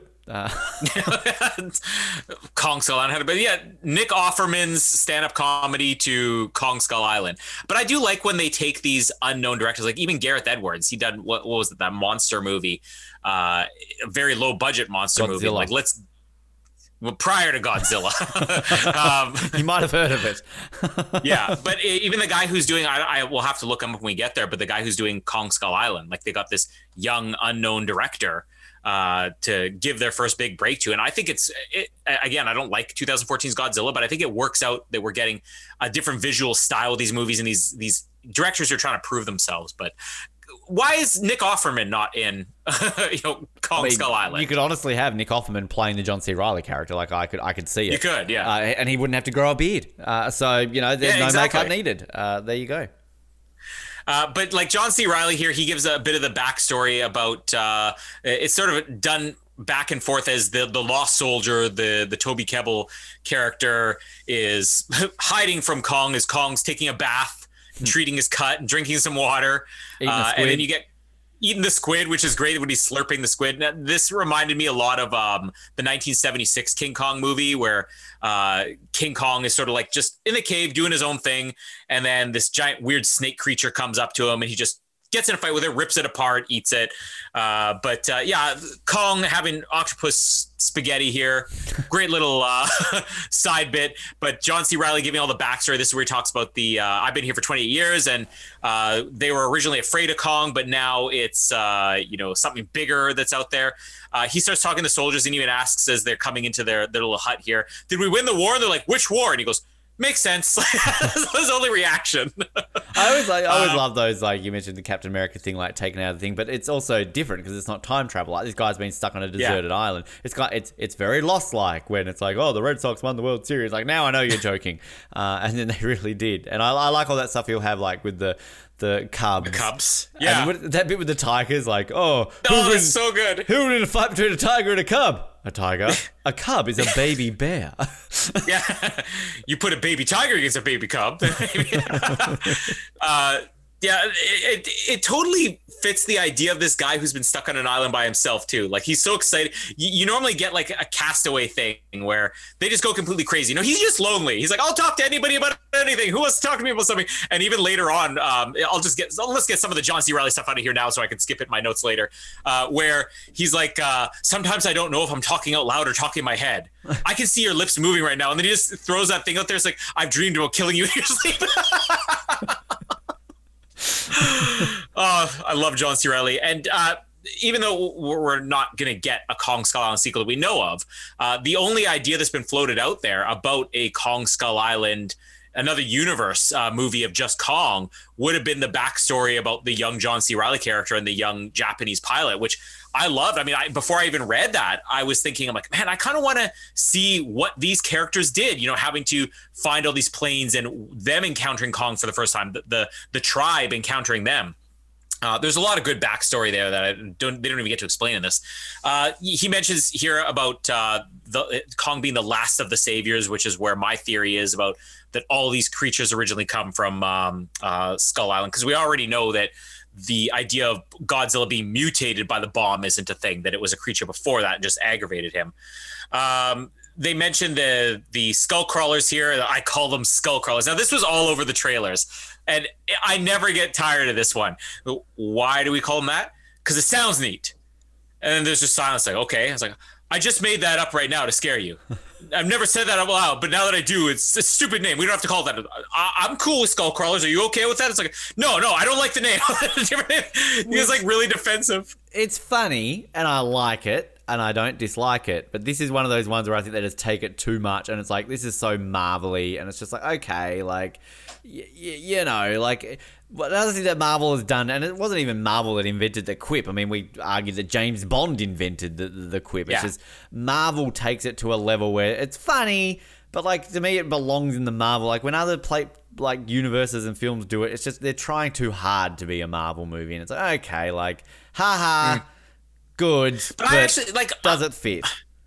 I get what you're saying, but I feel like the one thing that really works in this is that almost all the really goofy comedy is centered on John C. Reilly's character, and there's at least a reason for him to be this goofy. But no, I do, at the same time, I do understand what you're saying, and this is very much a Marvel thing, and that's why I hate, like, we're going to get on this so much when we do Justice League, but all the people out there is like, oh, DC can't do a decent movie. No, I'm sorry that they can't do a movie exactly like Marvel, which they shouldn't be doing anyways. Yeah. And the Marvel movies have become so overdone because everybody's trying to do it to the to become boring. I mean, I could count. I'm not even going to fill a whole hand with the amount of really entertaining Marvel movies that I felt like I wanted to watch a second time over the last couple of years. Even the ones that I kind of like Guardians of the Galaxy Volume 2. I haven't gone on my way to watch it a second time. It's just this whole style has become a little tiresome now. I was actually thinking about that last night, that I enjoy the Marvel movies. One comes out the cinema, we're going to go see it. Like, it's an event thing, but I've never really kind of just gone, yeah, I really want to start the MCU again. Like, it's just, I was thinking about how, like, obviously we're going to be doing the Spider-Man movies later this year, and I'm like, you know what, I've not actually rewatched them. Like, I would sit down and tomorrow rewatch the Sam Raimi trilogy. I'd probably even watch the Andrew Garfield ones before I started watching and it's just, it's a weird thing, because I don't know if it comes down to the fact that I feel like I need to watch the MCU movies all together, and there's like 300 of them, and we're going to be here for a while. But I don't know, like, I will gladly sit down and watch the DCEU movies out of sequence or anything like that too in a heartbeat. But yeah, I mean, again, same it feels different. There might be a couple like Ant-Man, sure. You know, the original Iron Man. You know, I probably would watch Spider-Man. Doctor Strange, yeah, like sure, but like. I saw, you know, Avengers, Infinity War, and Endgame, and like, cool, they were good movies, and then that was it. And like, no desire to see them again anytime soon. So, good. We're in agreement then. Yeah, we're agreeing on. Yes, we're never going to be probably covering all the MCU movies on this podcast. Star Wars took us long enough. Oh, definitely not. Yeah, I mean, we did rankings of them, but we covered like 3 of the movies. Yeah. John C. Reilly mentions that the big skull crawler is the one that killed King Kong's family. That the bombs that they dropped woke these skull crawlers up, and this will tie into probably the Hollow Earth thing that came up through there. They introduced the plane boat here. This is what him and his Japanese lover were doing for the last 28 years. This hybrid boat and plane. You know. No, this is what they were doing during daylight hours, at least. Sex. Fighting. Yes, fighting. Let me rub your sword. Colin's like, oh, we're talking about sex. I'm uncomfortable. Moving on. Google it, Colin. Type in right now. 2 men having sex. Go on, look at it. As they start to put this plane boat together to see if they can get it running, because all these soldiers are also mechanics too, who know how to work on technology that's 30 years old, apparently. We get the montage of Brie Larson proving her purpose in this movie, taking pictures of tribes people. So she's here to take pictures of monsters, apparently, which, by the way, is also problematic because this is a top secret organization, and John Goodman himself carries a camera for most of this movie and apparently dies taking pictures. Yep. Brie Larson is here to take pictures of tribes people. Nobody's ever seen those before.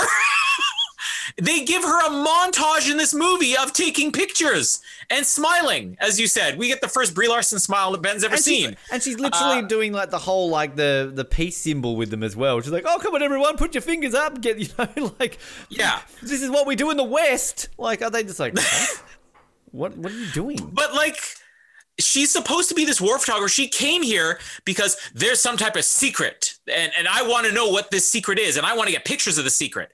The only montage we get of her taking pictures is not of the giant monsters. It's of these tribes people that you've probably seen everywhere else you've ever taken pictures.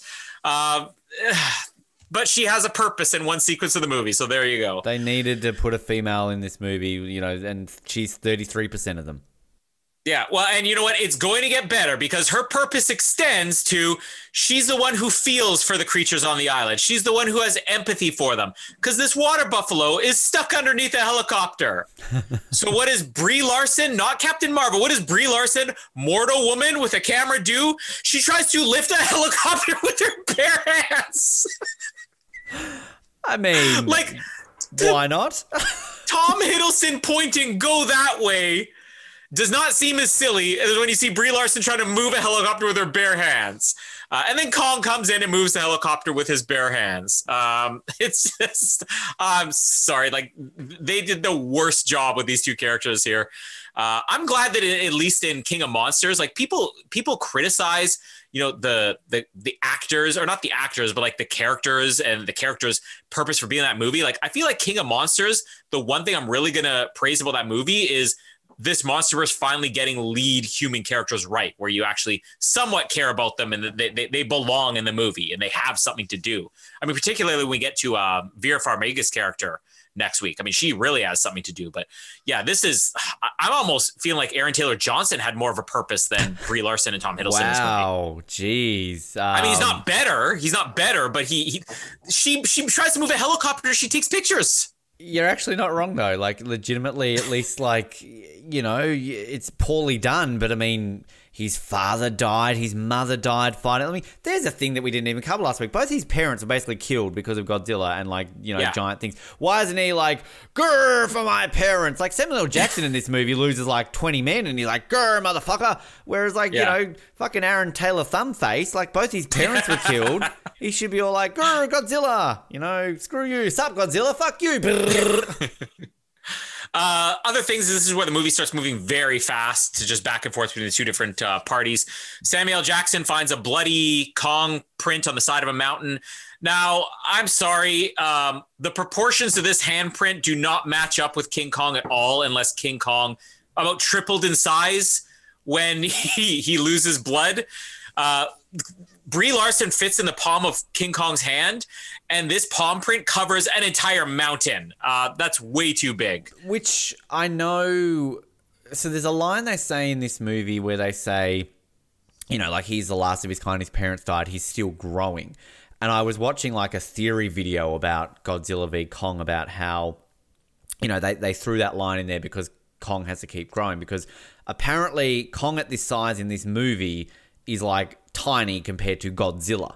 So they have to kind of... And so this is where, like, a lot of people have, like, got a theory that, like, oh, Godzilla's actually just the son of Godzilla in Godzilla vs. Kong, and the real Godzilla's going to show up. Like, all these weird theories, because they were just basically pointing out how King Kong isn't as big as Godzilla, so therefore to make them fight, you know, this was the line. I have to say it's... Yeah, he's growing. A teenager. Still. Yeah, so... But, yeah, the handprint thing, I didn't actually even, you know... think about that one. I'm just thinking like a Titanic, the hand, like, you know, down the fog, or Wilson in Castaway, right? Like, you know, Wilson. Oh, yeah. This Kong actually just painted it with a brush. This isn't a handprint. Like, it's symbolic. Yeah. Tim Allen. That's what King Kong sounds like. We get a couple of cool songs here. We get the CCR Bad Moon Rising from the guy who can fit a record player and his entire record collection in his army issue backpack. We get one of my favorites, David Bowie here with Ziggy Stardust. And they're finishing putting the boat together here. This is where the line about the Cubs winning the World Series and the Tigers versus the Cubs. And also it's like, sometimes I can't tell when I'm talking in my head. What is that, the Russia thing, isn't it too? Like, so we were allies with Russia, and now we're at war with them. It's like, but it's a Cold War. But they take the summers off. Yeah. And now we get the lost soldier, Toby Kebbell's character, who dies off screen, as far as I can tell. Yeah. This entire motivation of Samuel Jackson's character is we need to find our lost man. He serves no purpose in this movie other than to observe Kong when none of the other characters on screen can be around King Kong.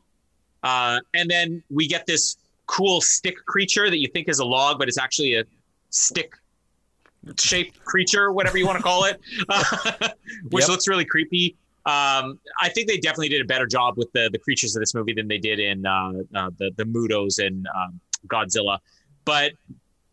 did I miss this all 6 times I've seen this movie, or do we see him die in this movie? Because the next time we're going to see his character, it is a skull being puked out of a skull crawler's mouth and dog tags attached to it. You see him, he does the whole like slow turn behind him, realizes something's behind him. Then you see the skull crawler like leap forward, and then you see blood splatter on his Yeah, it's kind of like what's his face getting killed in The Lost World, the compies, right? You just see the blood in the stream. So yeah, it's an off-camera kill, but I mean, you see blood, you know he. But like, you don't care about this character, and they try to make you so sympathetic towards him, and then they kill him off camera, and the next time you see him, his head's being puked up. Which it's also like Samuel L. Jackson's motivation. He's like, oh, I've got to go find my friend, and it's like, again, why are you only looking for this guy? Why not all the other 58,000 people who died? Yeah, exactly. You're missing half of the party still. Yeah, like you've got the thing on the back of your helmet, which is what, like counting how many people you've lost in battle. So what makes this guy any special?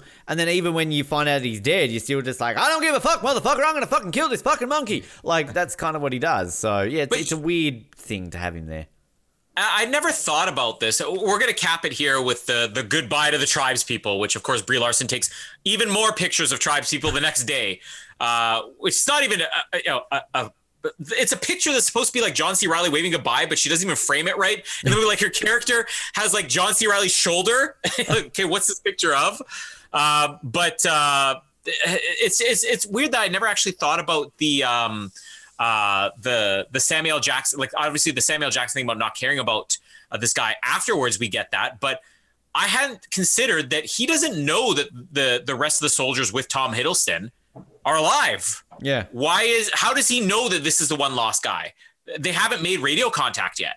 Yeah, and because they do eventually, don't they? But yeah, it's kind of odd. Like, it's sort of like, oh, maybe they're alive, maybe they're not. But I mean, you can have hope, and then you can just be a dickhead. But you're also like, do we even see Samuel L. Jackson? Like, actually, that's a lie, because isn't the guy he's looking for the one who walks into him in the office and he's basically like, "Are you okay, sir?" Like, I think that's maybe the only scene we see of them before they go to Skull Island. But again, you've got the groundwork there. You're just not establishing these characters. Like, and I'm not even joking when I say this. Had these two like in a secret relationship together, like it was the 70s in the army. You weren't allowed.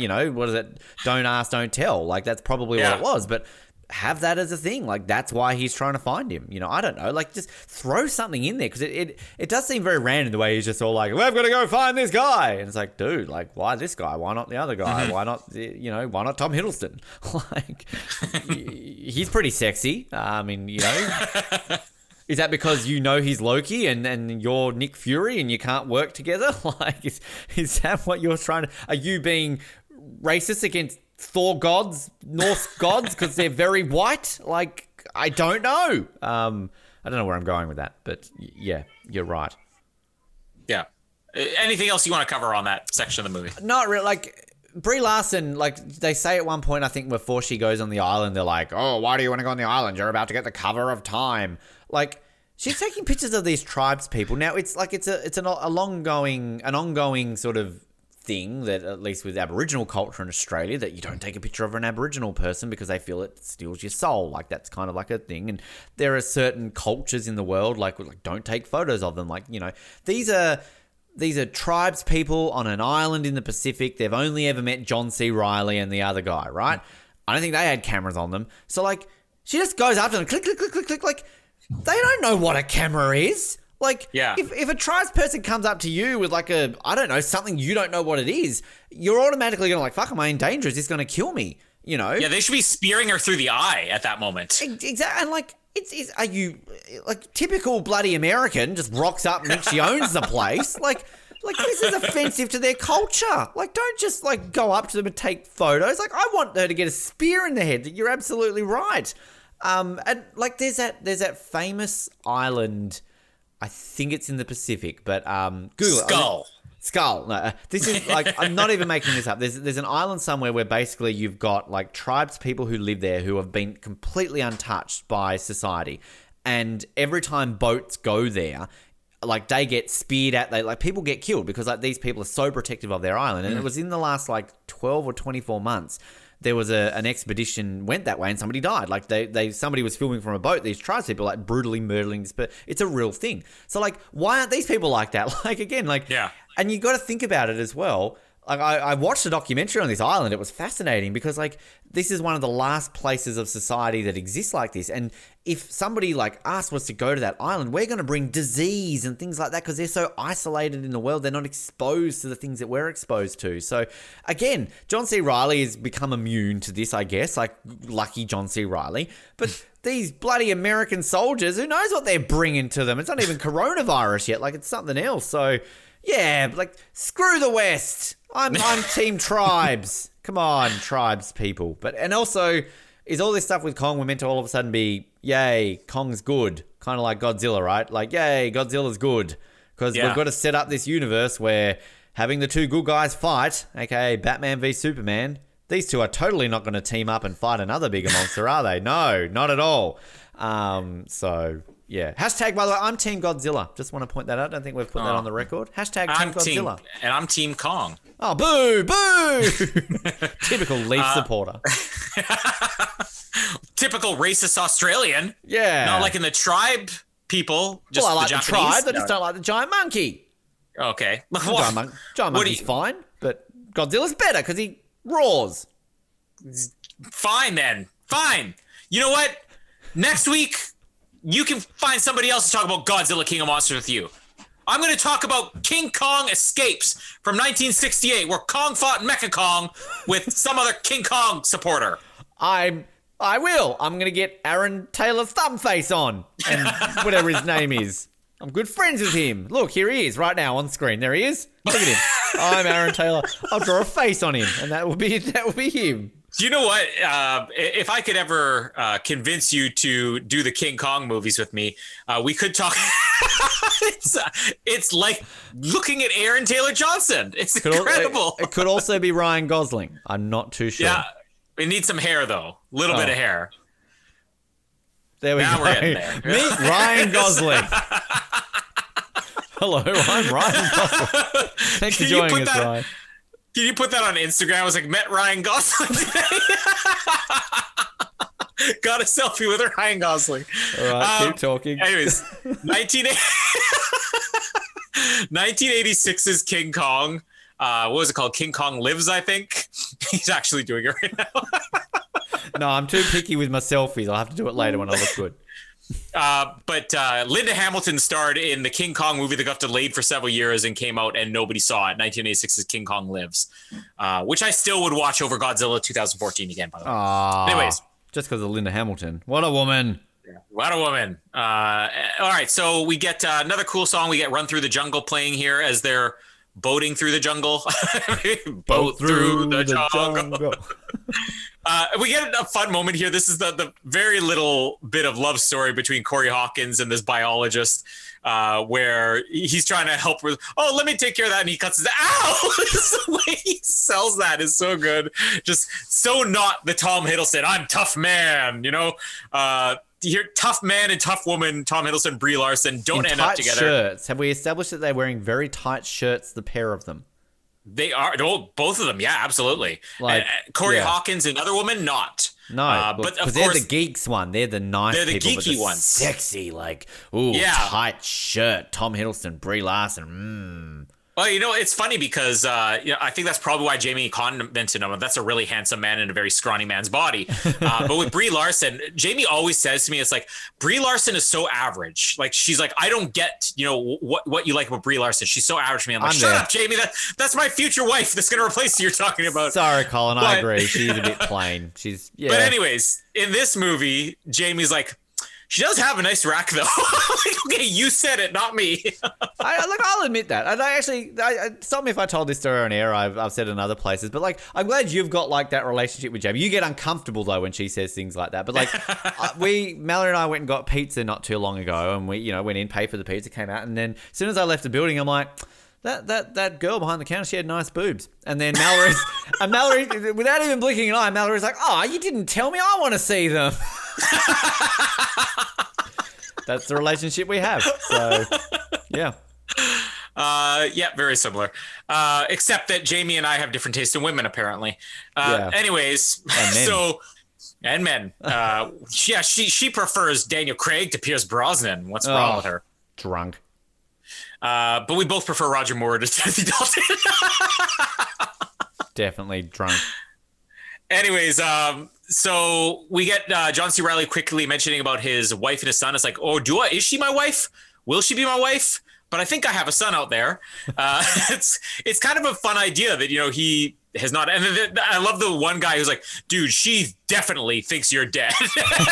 And come on, don't say that, man. Well, it's true. I mean, yeah, guaranteed. There is no way.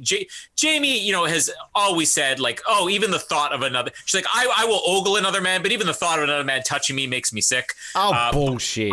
Fuck off. I'm sorry, Jamie. Tell it to Colin because Colin will believe it. I don't believe it in a second.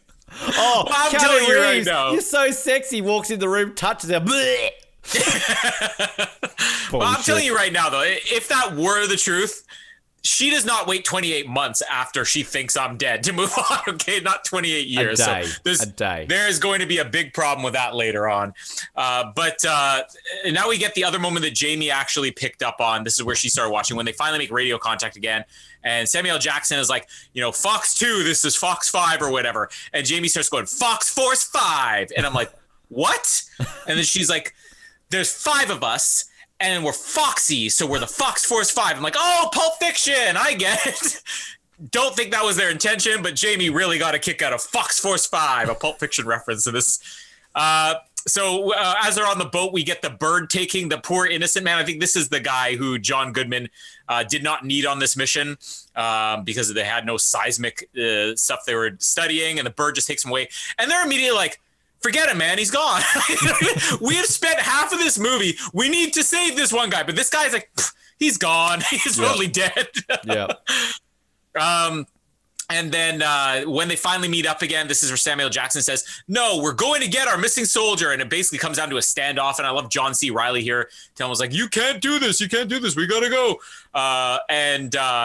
John C. Reilly, again, this bit of comedy really does suit it because it's kind of a dark scene. And then it sort of ends with him going like, you guys are a great group of boys. I'm going to die with a great group of boys here. We shouldn't have come here. We're all going to die. And he's laughing the whole time. They get into this kind of weird sequence I don't quite understand through this weird gassy carcass feel. I think this is supposed to be, this is where all the creatures died, so the gas of their rotting flesh is flammable, we learn here. And it looks weird. It's all purple, hazy and all that. But we get the skull crawlers attacking in this sequence here. I mean, it's a cool sequence. It's got kind of that, haze that makes it look a little bit eerie. But this is the part where the skull crawler barfs up the missing soldier's skull with dog tags still attached. Now, I'm sorry. I don't know many people who wrap their dog tags around their skull. Okay. Oh, I do it all the time, Carl, can't you see? Well, the flesh has been digested at this point, and the dog tags would have been around the neck where the neck bones are not being puked up. So how are these dog tags attached to the skull? I don't know. Well, he's bitten off the head. He's gotten a dog tag caught in its tooth. He swallowed the head, and because his acid in his stomach is so strong it can melt flesh but not metal, and then he just spits it out because he's a skull crawler and also known as a skull spitter. So the skull spitters. This is also a stupid name that we've never said out loud before. Ben, you should take that back. Which also, this is part of the set that I saw, and there's a Triceratops skull, which I don't get. This is where we get the grizzled soldier mounting his machine gun to the Triceratops skull, which looks pretty epic. As ridiculous as it is, it's epic. He's like, I'm going to mount a gun on a Triceratops skull. But I like the action sequence. What I don't like in this is Tom Hiddleston, Mr. I'm the big hero of the movie because I'm the lead character who serves no purpose. John C. Reilly, who knows how to use a sword, who has spent decades wielding this sword around the island. What does he do?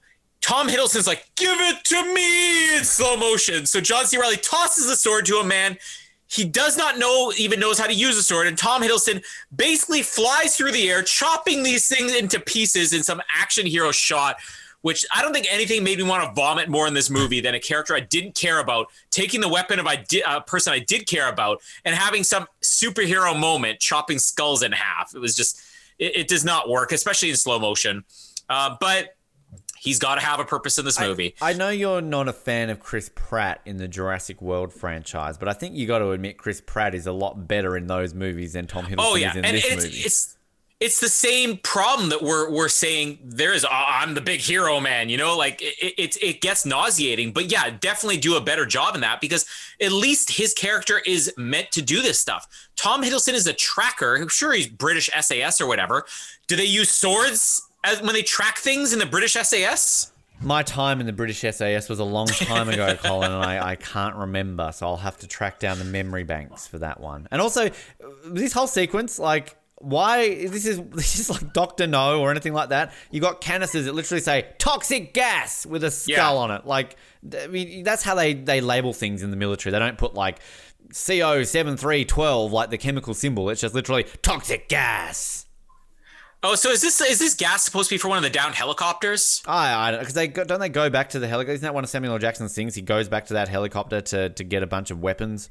I don't know where the gas comes from this, but of course, because Tom Hiddleston has to have his hero moment, who gets to save the day? Brie Larson gets to blow things up. Yep. Because none of the soldiers thought to do that. I'm surprised they weren't playing No Doubt I'm Just a Girl at this point. That's all I ever picture Brie Larson in is just that song playing.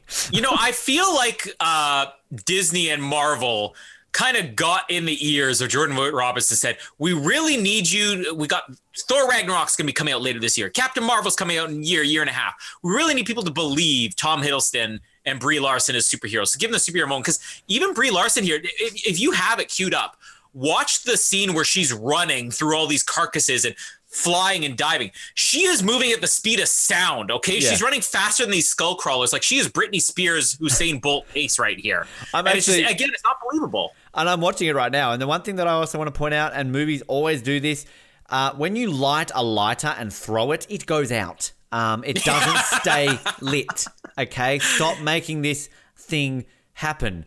And also, like, she survives a lot of things in this movies, but her camera survives even more. Like, that's a 1970s flimsy thingo, and somehow it survives the whole ordeal. How many rolls of film does she have?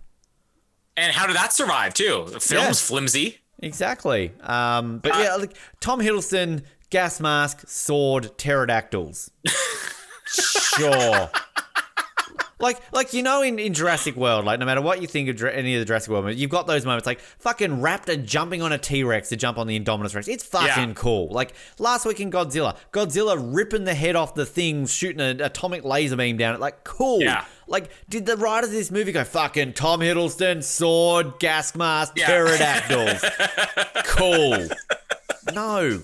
Like, and there's one shot, they do this like weird POV shot where you're kind of on the head of the pterodactyl and it gets like split right down the middle and you see Tom Hiddleston in the gas mask. It's weird. Like, I was going on about how I really like the work in this movie, like the shots and everything. That's just odd. I don't know how I feel about that.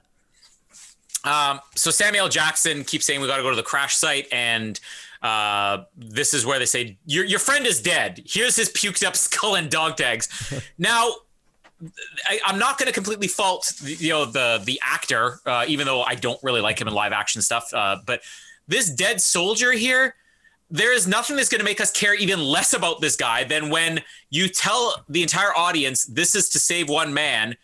He dies. His skull gets puked up. And then when you tell the person who's supposedly the one who is in love with him or whatever and wants to save him, he says, doesn't change a thing. Let's kill Kong. Like, there is no reaction. There is more reaction in this to a giant monkey than there is to our good friend is dead. So just don't do, like we said, don't do the thing about the lost soldier. We don't need him in this movie. Which they also bang at home, don't they? Because he's the Dear Billy guy, isn't he? Isn't he got the things that he's like pinned to the tree? Like, and they constantly do Dear Billy. So it's like they see it on the tree and they're like, oh no, our beloved guy is dead, and he was writing to his son, Dear Billy, like, your dad was a hero. Like, fuck, we don't know that he was a hero. He was hiding under a bush when fucking Kong's eating spaghetti octopus. Yeah. You know, he's the only soldier in this movie that we might doubt if they are a hero or not, because he's the coward soldier. You know, we keep mentioning about these famous Samuel L. Jackson, hold on to your butts, surprise motherfucker, all these sort of lines. Like, where's his line of, this party's over? Like, when he goes this party's over. to kick off with a lightsaber to Kong's throat, this party's over. It's over, Anakin. I have the high ground. He's too dangerous to be kept alive. We could have used that line in this movie. I want there just to be a recut of Samuel L. Jackson. I hate him. All of him. I hate him. And his children. And the women, too. But he does get the good line here, too, though. What I keep selling about this soldier who's seen a war fail, where he says, we're not losing this war, too. And they're like, this isn't a war. This is a monkey. And it's a monkey that you can't kill, because they keep telling him, it's like, you can't kill Kong, and he just won't give up on it. They end up having a breakup here, I guess. All right, how about if I take the civilians this way and you take your soldiers to go kill Kong? That sounds reasonable. He just lets them leave. But the big climax that is happening here, we get another thing in the fog. This is where John Goodman dies. Is his camera that he's had the whole time. He had to hire a photographer for what reason? Just sort of flashes. And again, maybe I missed it. Maybe I've forgotten it. But I remember seeing the camera going off with him holding it. And then I remember all these shots in the fog of the camera going off. And I don't remember ever seeing John Goodman again. Do we see him die on screen? No, yeah, you see him like in the mouth of the skullcrawler, and then I think the flashes are him in the belly of this creature. I don't know if the camera's okay. I don't know if it's going off or he's still alive taking photos as he goes down in the stomach. But, so I was probably taking my notes at my disgust of John Goodman being killed off in this movie. Which missed him being eaten. I mean, yeah, you're right about pointing out, like, why does he have a camera? Brie Larson has a camera, like... Yeah, I don't get, like, is this meant to be like a shock value? Like, he's still alive in the stomach and taking photos? Like, I don't know. But, like, I just keep the camera out and somebody picks a camera up because that's his whole, like again, you're painting him such an asshole villain. Like, he should almost have a hero moment where he dies, but you're going to continue his work because all he wanted to do was prove that this thing was real. So let's pick the camera up and like take it on, like have Brie Larson's camera disappear, which I'm going to get my big gripe about her character very shortly. So yeah, like, I don't know, have a moment like that where it's just like, we'll continue your work, John Goodman. You're Fred Flintstone, so good for you. I don't understand it. You also have to love the sequence where Brie Larson again breaks out the camera to take a bunch of pictures, pitch black at night with no flash. Yep. I'm sure those are going to work out really well. Time Magazine. In the 70s. Right? Yeah, in the 70s. Like, I can barely take one of them on my iPhone 11 that has like night features on it. This is a film camera from 1973. When they're going to the recovery zone or whatever, this is where you have to have the heroic moment of Tom Hiddleston. You go on without us. We're the heroes. We're going to save Kong. And then John C Reilly's like, then I'm saving Kong with you. I'm going too. This is the Return of the Jedi moment. But Corey Hawkins gets to take the cowardly people to the extraction zone and said, leave at dawn. If we're not there by dawn, then leave without us. The final fight scene kind of happens here with the skull crawlers and Kong. We get the older soldier guy who wants to sacrifice himself. Now, this I actually really did like the surprise in the movie of him being like, you guys go on. Now the Shea Wiggum character where he's got the grenades, like, come here, come on. I'm going to cram these things down your throat or whatever he's going to do. And all of a sudden the skull crawler just sort of looks at him and whacks him with his tail into the side of a mountain. Like, this heroic moment for the guy who mounts a machine gun to a triceratops skull, and he gets whacked into the side of a mountain. I actually really liked the surprise of that. There's no reason for him to do it though. Like, I feel you need to have some sort of line or backstory about, like, he's got nothing to live for or like whatever. Like, I don't know, like, have a story about like, oh, my entire unit died and my wife left me and like I've got nothing for me at home and I can't go back. Like, or maybe have him like, I tried to go back home but I couldn't, so I had to come back here. I don't know. Like, but it just makes no sense that out of nowhere he's just like, I'm gonna die. And, you know, like, I again, I'm with you. I kind of like the, you know, the shock of like him, like, oh, it's for nothing because he just gets blown up anyway. But it just makes no sense to me that all of a sudden, like, make this a Samuel L. Jackson character. Like, make Samuel L. Jackson have an epiphany. Go, like, what am I doing? Like, this is just a creature. Like, no, I'm with you, Kong. I'm going to go out and I'm going to save you from, like, that would make sense. But this just comes out of nowhere. Now I kind of just saw this scene as, because this guy was presented as the older, experienced soldier and he's got all these young guys, that he didn't want the young guys to have to die for this. He's like, well, I'll sacrifice myself because they still have lives ahead of them. But I completely agree with you. I wouldn't have even thought of that. That Samuel L. Jackson pulling this sacrifice would have been amazing. What was the movie that we did recently where there's somebody who basically sacrifices themselves and they didn't need to? They could have easily escaped. I feel we did it recently. And it's like really like it's one of the big plot holes. It's like literally they're sacrificing themselves, but they could have escaped at the same time.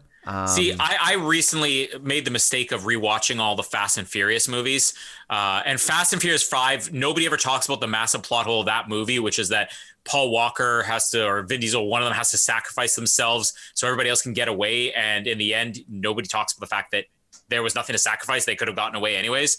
So that's what's on my mind, but we've never talked about that. Yeah, I can't remember. I'm gonna think about it randomly. I'm gonna message you at like 3 a.m. It was that movie, but no, there's a movie where it's basically like, oh, I'm gonna sacrifice myself and I'm gonna stay behind. And it's like, you could come with us, and it's like, no, I'm gonna stay behind. And it's like, okay, bye.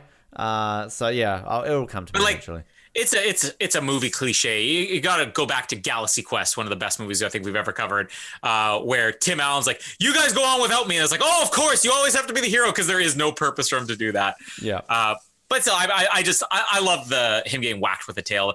The fight scene with Kong and the skull crawlers here is great. There's a lot of little nods to the original King Kong, just in the way that Kong fights. He's not just like, I'm going to punch you, I'm going to kick you. He's like, I'm going to power slam you. He's basically wrestling it. And the original King Kong movie did that so much they actually based it off of like wrestling, where it's like, all right, I'm going to, grab your arm and I'm going to suplex you.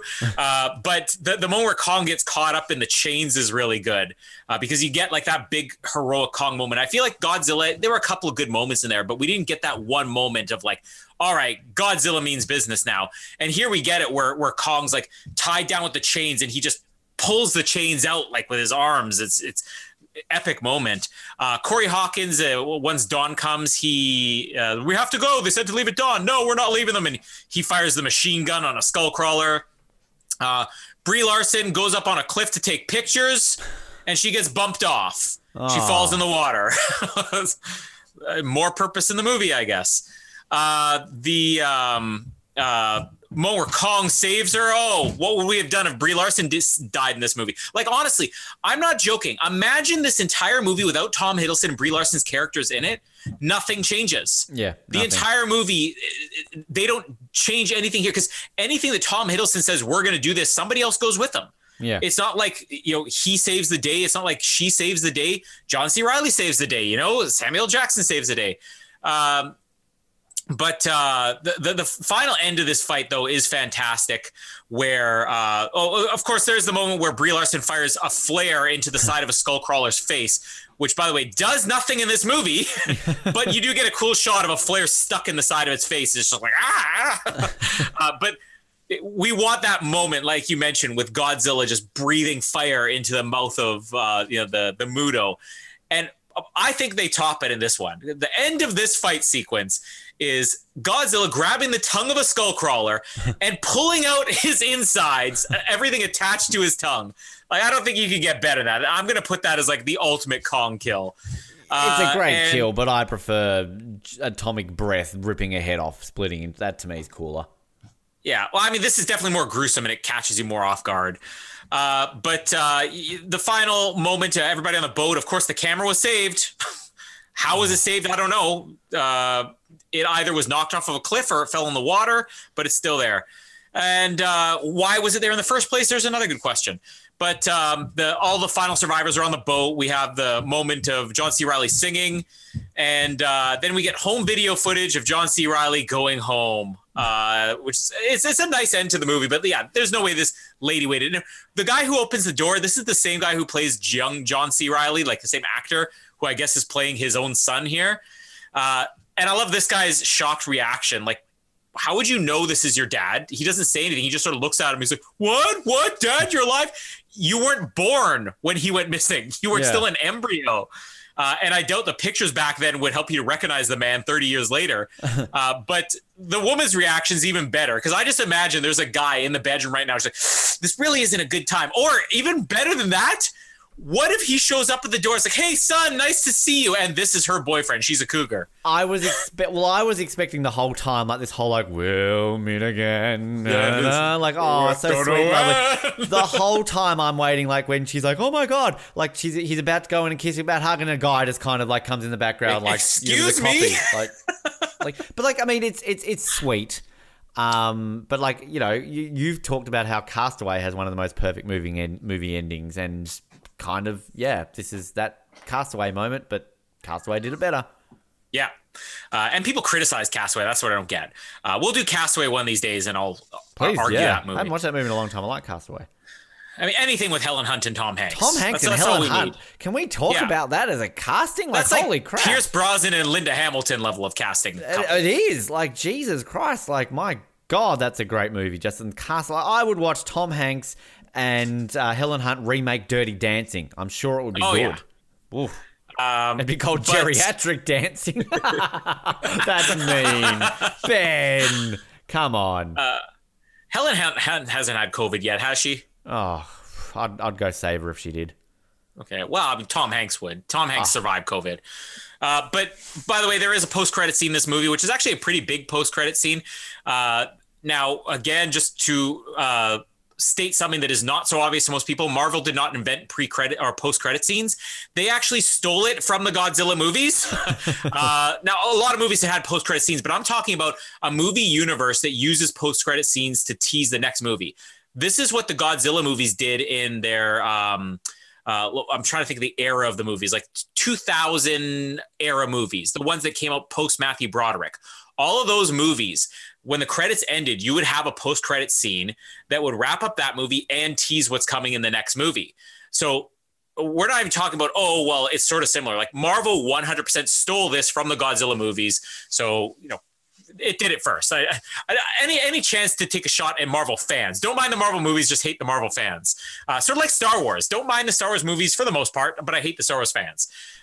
Except for those who listen to the Oz Network, they're great. Oh, like Chris Dixon. Thank you for listening. Yes. And Lad Undercover. 999 episodes. I want you to all give us your honest opinion of every single one, and fuck Chris Dixon will. Let's. I don't know. What could we cover that Chris Dixon will not give us an opinion on? I honestly can't Kill think of anything. Phil. Kill Phil. We love Guaranteed. Kill He's Phil. not You know what? Chris Dixon, if you're listening to this, we would love to have you a guest on Patreon. So if you sign up, no, hold on. If you sign up, I am putting this out there right now. This is for Chris Dixon alone. And if anybody else is curious, you can also sign up for Patreon. We have Patreon. Chris Dixon, if you become a patron of the Oz Network, if you pay us whatever per month, we will have you on as a special guest to recap Kill Phil 1 and 2, directed by Ben Waterworth. Just, you don't think before you say things, do you? Right? Like you think. I just put money in. This will be the only time you will ever make money off of Kill Phil. You think Patrick's annoying on Instagram messaging you? I like Patrick. I like Chris Dixon. I don't dislike Chris Dixon. But, when you have to mute someone on Facebook, there's something going on. I think I've only muted about 3 people in my life. And Chris, if you're listening, mate, please keep listening. We love you. 999 episodes in. And pay us, and you will cover. You deserve to pay us. The amount of stuff that we've had to deal with, Chris, you deserve to give us at least $1.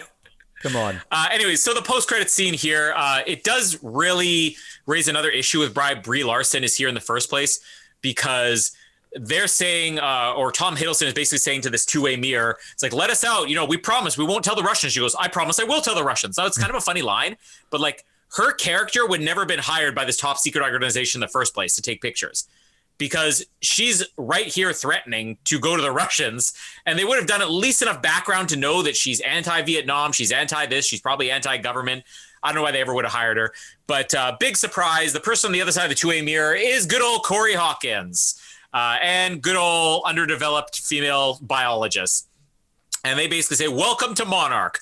Kong was not the only king. And we see all these flashes of the video they're showing, which features little glimpses of cave paintings and stuff like that of creatures that we're going to talk about next week, like Rodan, Mothra, Ghidorah, and of course Godzilla. And we end on Godzilla's cry. And Aaron Taylor Thumbface doesn't return. I'm so surprised, Colin, you didn't mention your favorite part of this movie, Man Burning Alive. What happened there? I'm still distracted by Jamie's picture of Man Burning Alive. Well, there's also Godzilla burning alive. I don't know if that's funny to you, but yeah, I think like the action stuff at the end is not as good as I think as the action stuff at the beginning, but still some kind of cool shots. Random scared guy getting killed, like why? Sure, whatever. There's also other random blue coat scientist guy who survived way longer than he should have. He randomly gets squashed. I don't get when Brie Larson gets picked up and she's in Kong's hand, and then Kong gets attacked by Skullcrawler. She's in his hand the whole time. Like I thought, like he dropped her, but like. He's there, like, how is he not, like, crushing her when he's getting, like, bitten? Like, I'm sorry, he opens his hand up, there's fucking Brie Larson guts in her hand. And you know what? One of the dumbest things in Peter Jackson's King Kong was that not Peter Jackson, but King Kong is holding Naomi Watts in his hand the entire time he's fighting 2 Tyrannosaurus Rexes. And that was dumb in that movie. And why do they repeat a mistake? Yeah, and I'm guessing that is a homage to old school King Kong. But, and, like, again, why, like... Is the sole purpose of having a female character in this movie to make her emotionally connected to, like, cry because she's a female? Like, if that's the purpose, that's a sexist character. Like, you're just automatically implying that it would only be a female who can be emotionally connected by... Like, why couldn't you have fucking Tom Hiddleston have a tear down? Corey Hawkins. Yeah, like... Well, Tom Hiddleston makes more sense because this isn't about, like... Okay, I get that her character is supposed to have seen all these atrocities in Vietnam and it's really jaded her... But that's with humans. Tom Hiddleston is a tracker. I mean, he's spent time in nature. He's guaranteed spent more time with animals. It should be his character. And, like, you can have that line, like you pointed out before, like, have his character the one who, like, survived an attack. And maybe this is his, similar to what I was saying with Samuel L. Jackson, have this is, like, epiphany moment. Like, these creatures aren't monsters. They're our friends. And, like, I'm so sorry. Like, you were only defending yourself and all this kind of stuff. Like, I just feel that you've automatically got to have a female character cry because females are emotional. Like that's...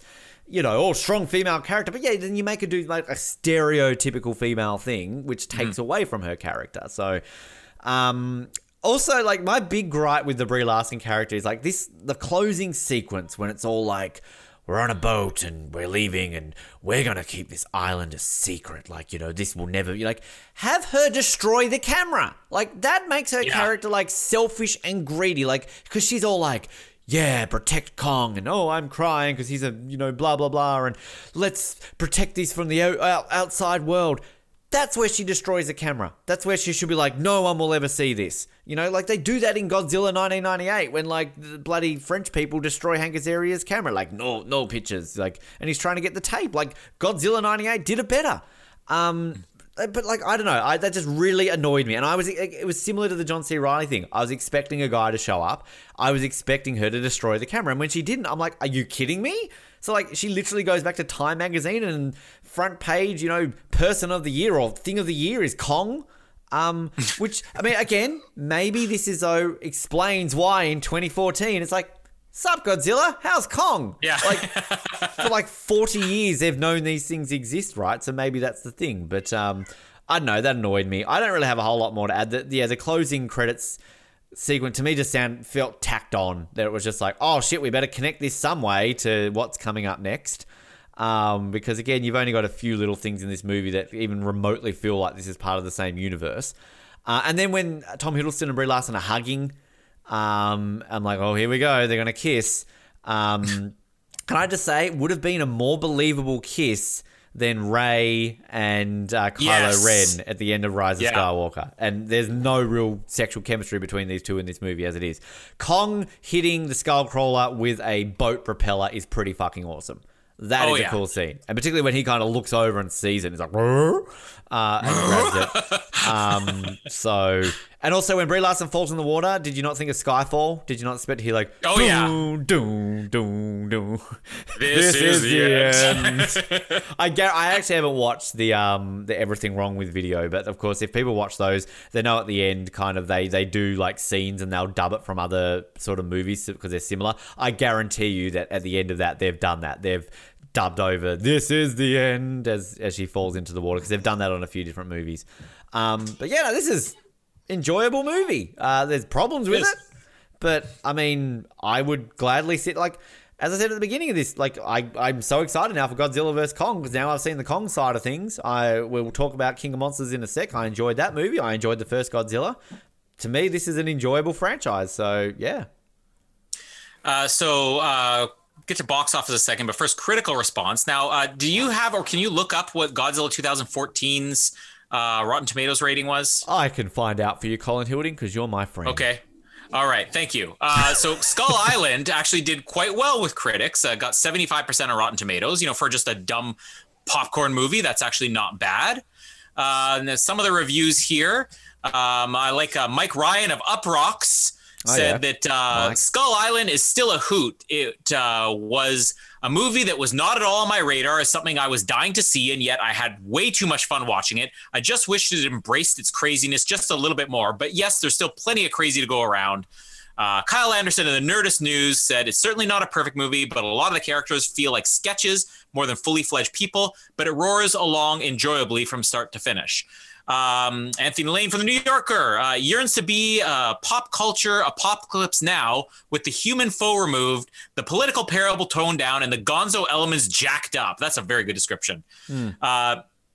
Here's a nice little negative review here, which completely agree with. Now, this isn't even criticizing her character in the movie. This is just criticizing. We should address the fact that this movie came out right after Brie Larson won the Academy Award for Best Actress for Room, which is an amazing movie.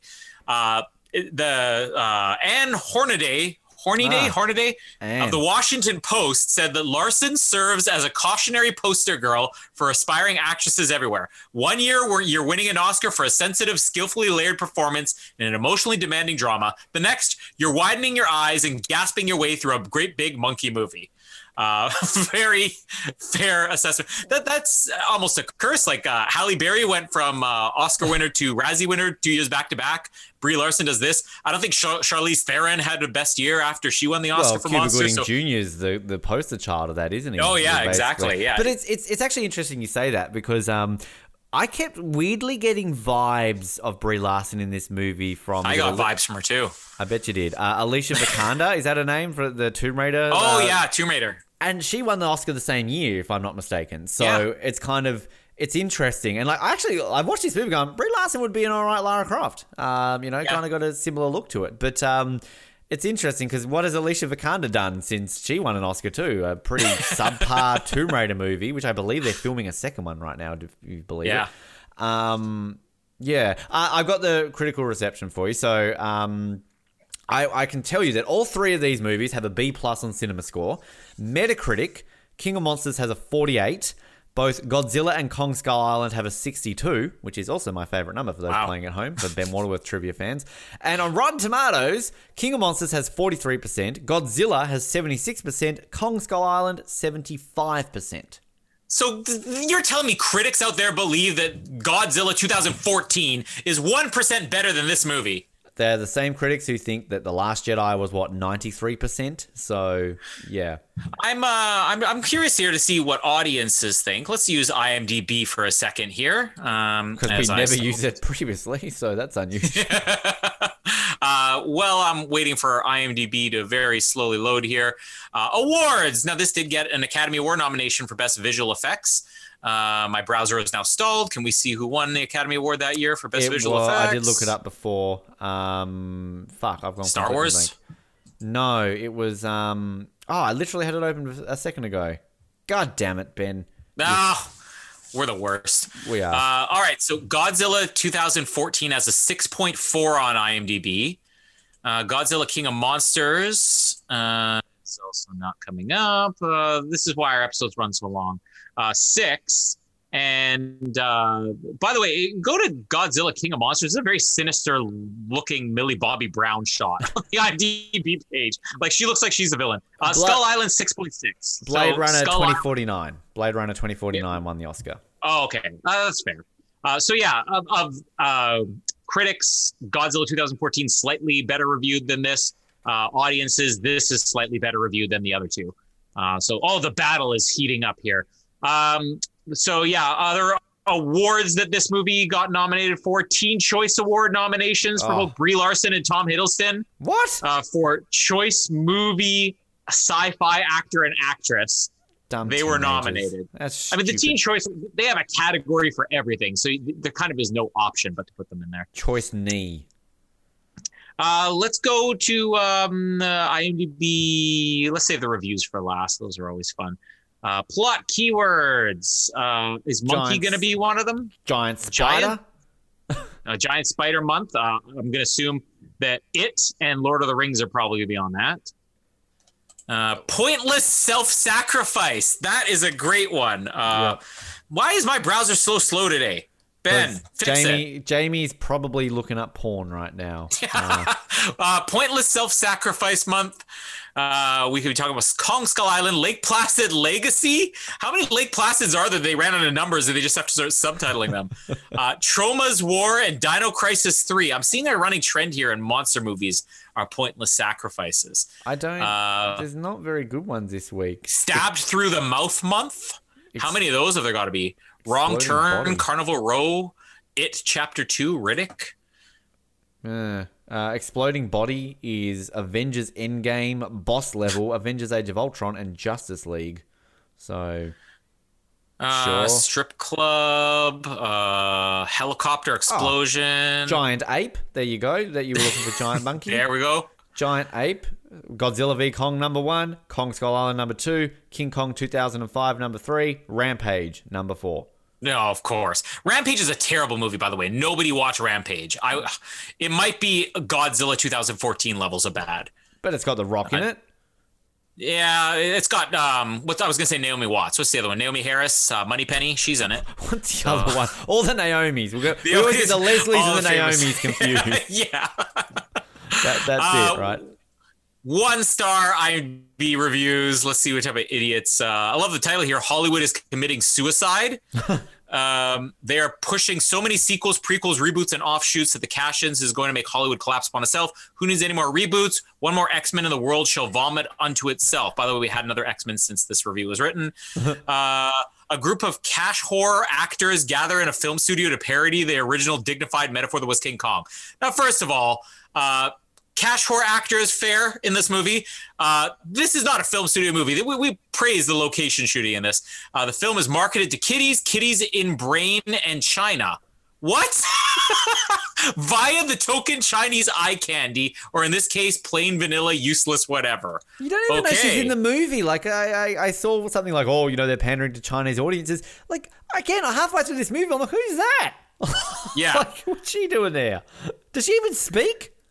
I think she has like one line. It's I think it's after he accidentally cut himself or whatever.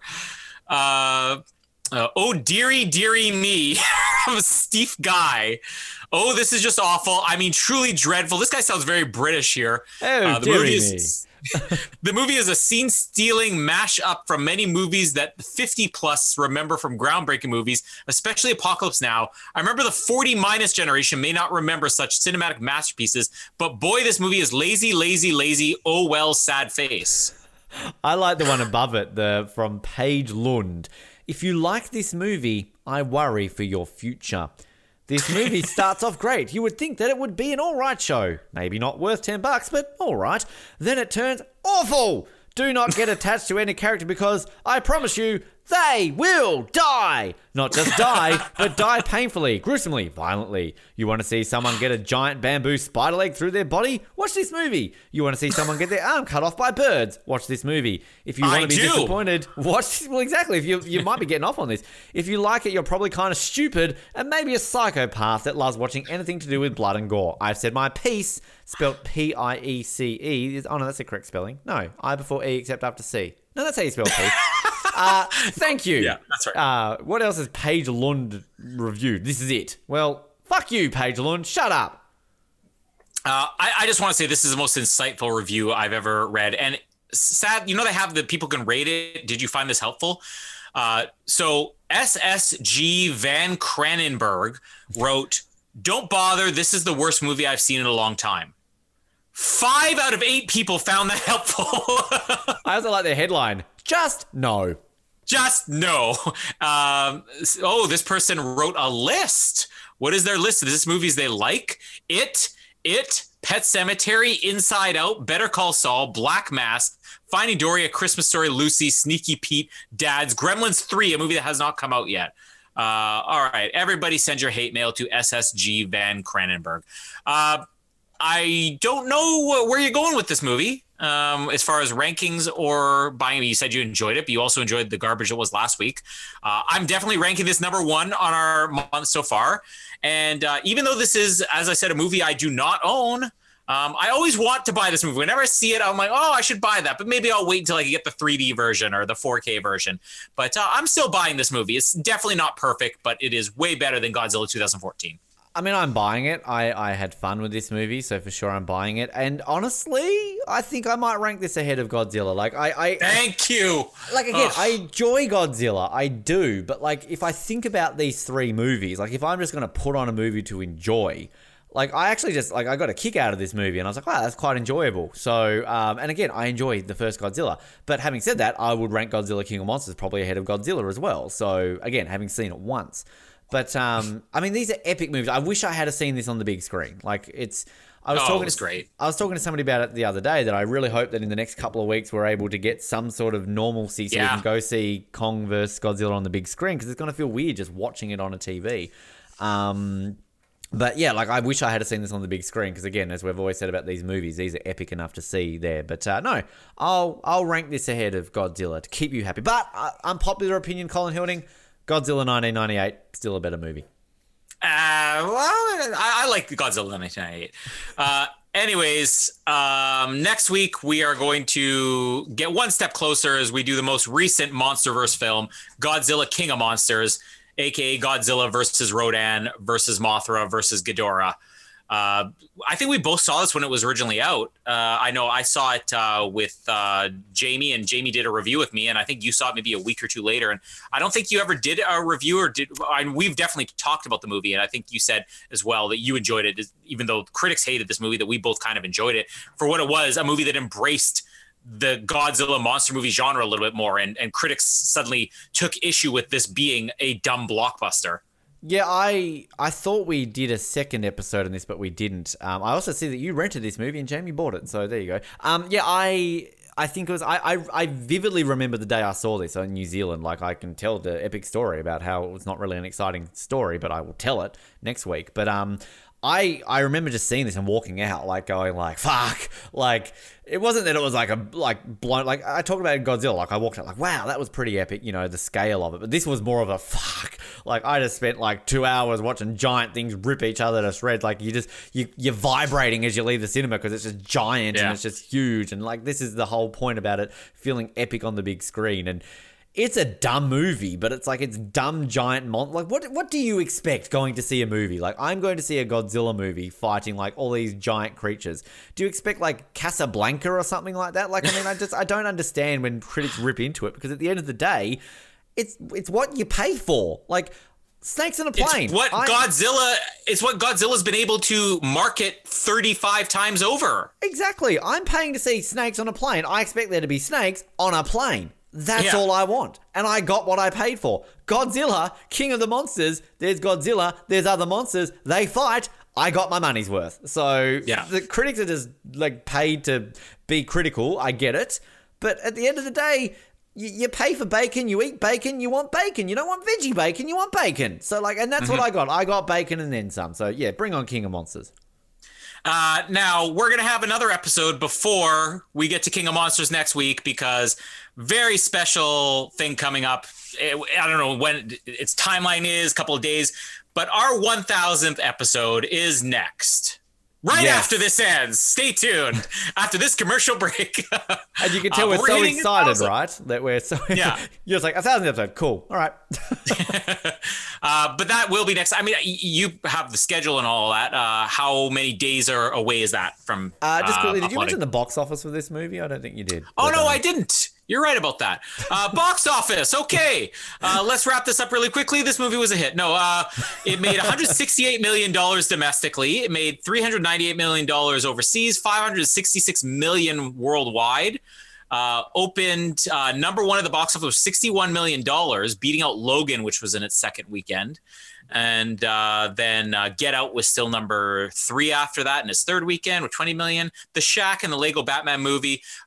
Do you have a list of where the MonsterVerse films rank against each other as far as box office? We'll save that for next week. Well, I did have it. Well, I can tell you this is number 2 off the top of my head. I think they basically go in order from, you know, Godzilla makes the most and King of Monsters makes the least. So, yeah. But 1000th episode. Yes. When is that going up? In the next couple of days. It will be released probably over the weekend, because we'll keep the schedule going up. But no, it's exciting. Like, it was sort of something that we knew was coming up and thought we'd do something a little bit different for it. You know, we didn't really do something for Survivor Oz. I think you and I talked about that on the brink this week, that, you know, it's kind of, we would have easily eclipsed 1,000 episodes on Survivor Oz, but we never really tracked it that well to do that. So this one we have, and look, we wanted to go all out and get, you know, fucking Brie Larson or, you know, Tom Hiddleston on the show, but even they didn't want to phone it in for that. So, but we do have a couple of surprises. We've been working hard behind the scenes on some exciting new projects that are coming up. So we will have some guests on the show. It will be more of a snippet tease, so you can hear their full interviews coming up, and we're just going to go over some memories. We might hear from some former, well, current co-hosts. No one's sort of gone away anywhere. And we're going to count down our 10 best moments, which I'm looking forward to, Colin, and why Kill Phil ranking that was number 1. So, yes, the Ben Waterworth Vanity Project continues into episode 1000. We'll play like a clip from the first episode. We'll go over some stats. It'll be like, This Is Your Life. Do you remember that show? The Oz Network. I used to love that show. This Is Your Life. Yeah, I don't think I ever saw it. It was basically they got a celebrity. What? They would like, guess what we're doing starting episode 1001. We're covering This Is Your Life. So they would get like Wayne Gretzky and they would basically like surprise him. Like he'd be doing a speech and then the host would come out and be like, Wayne Gretzky, this is your life, and would hand him a book. And then they would basically just spend an hour in like a studio going like, you were born Wayne William Gretzky, whatever, on the blah, blah, blah. Oh, yeah, I've seen it parodied before, I think. Yeah. And they bring out a voice like, do you recognize this voice? Wayne, you're a little shit. That's right. It's your first coach from childhood, John Smith. Oh, John, I haven't seen you in 30 years. Like, yeah, I used to love it. They did. I think they did an American version, but it was very big in Australia for a while. So, yeah. All right, so 1000 next, and then 1001, Godzilla, King of Monsters. And Justice League month is going to be coming after that. We're going to be recapping, or I guess reviewing, whatever you want to call it, the Zack Snyder Justice League cut week by week. And Mighty Ducks. Mighty Ducks 2. We're going to be leading into the Mighty Ducks Game Changers. We're going to be covering the entire Mighty Ducks trilogy. And maybe we'll have to see how much time we have. Maybe even another series of movie recaps for April, which we're kind of excited about because it's something that we've long talked about doing, and everybody's going to get a chance to kind of get involved with that. So stay tuned for another 999 plus episodes. Thank you, everybody, for joining us. My name is Colin, and Brie Larson, call me. My name is Ben, and you're one ugly ass bird. And Brie Larson, don't call me. I'm fine. Thanks for downloading this episode of the Oz Network. Make sure you never miss an episode by subscribing to the podcast via Apple Podcasts, Spotify, Stitcher, Google Podcasts, or by copying our RSS feed into your preferred podcast provider. And while you're there, please drop us a rating and leave us some feedback. You can also be sure to stay up to date with all the latest episodes and happenings from the show, as well as finding out how you can get involved in upcoming episodes by following our social media pages on Facebook, Twitter, and Instagram, as well as getting everything you need under one roof at theoznetwork.net. Thanks again for listening, and we'll speak to you next time.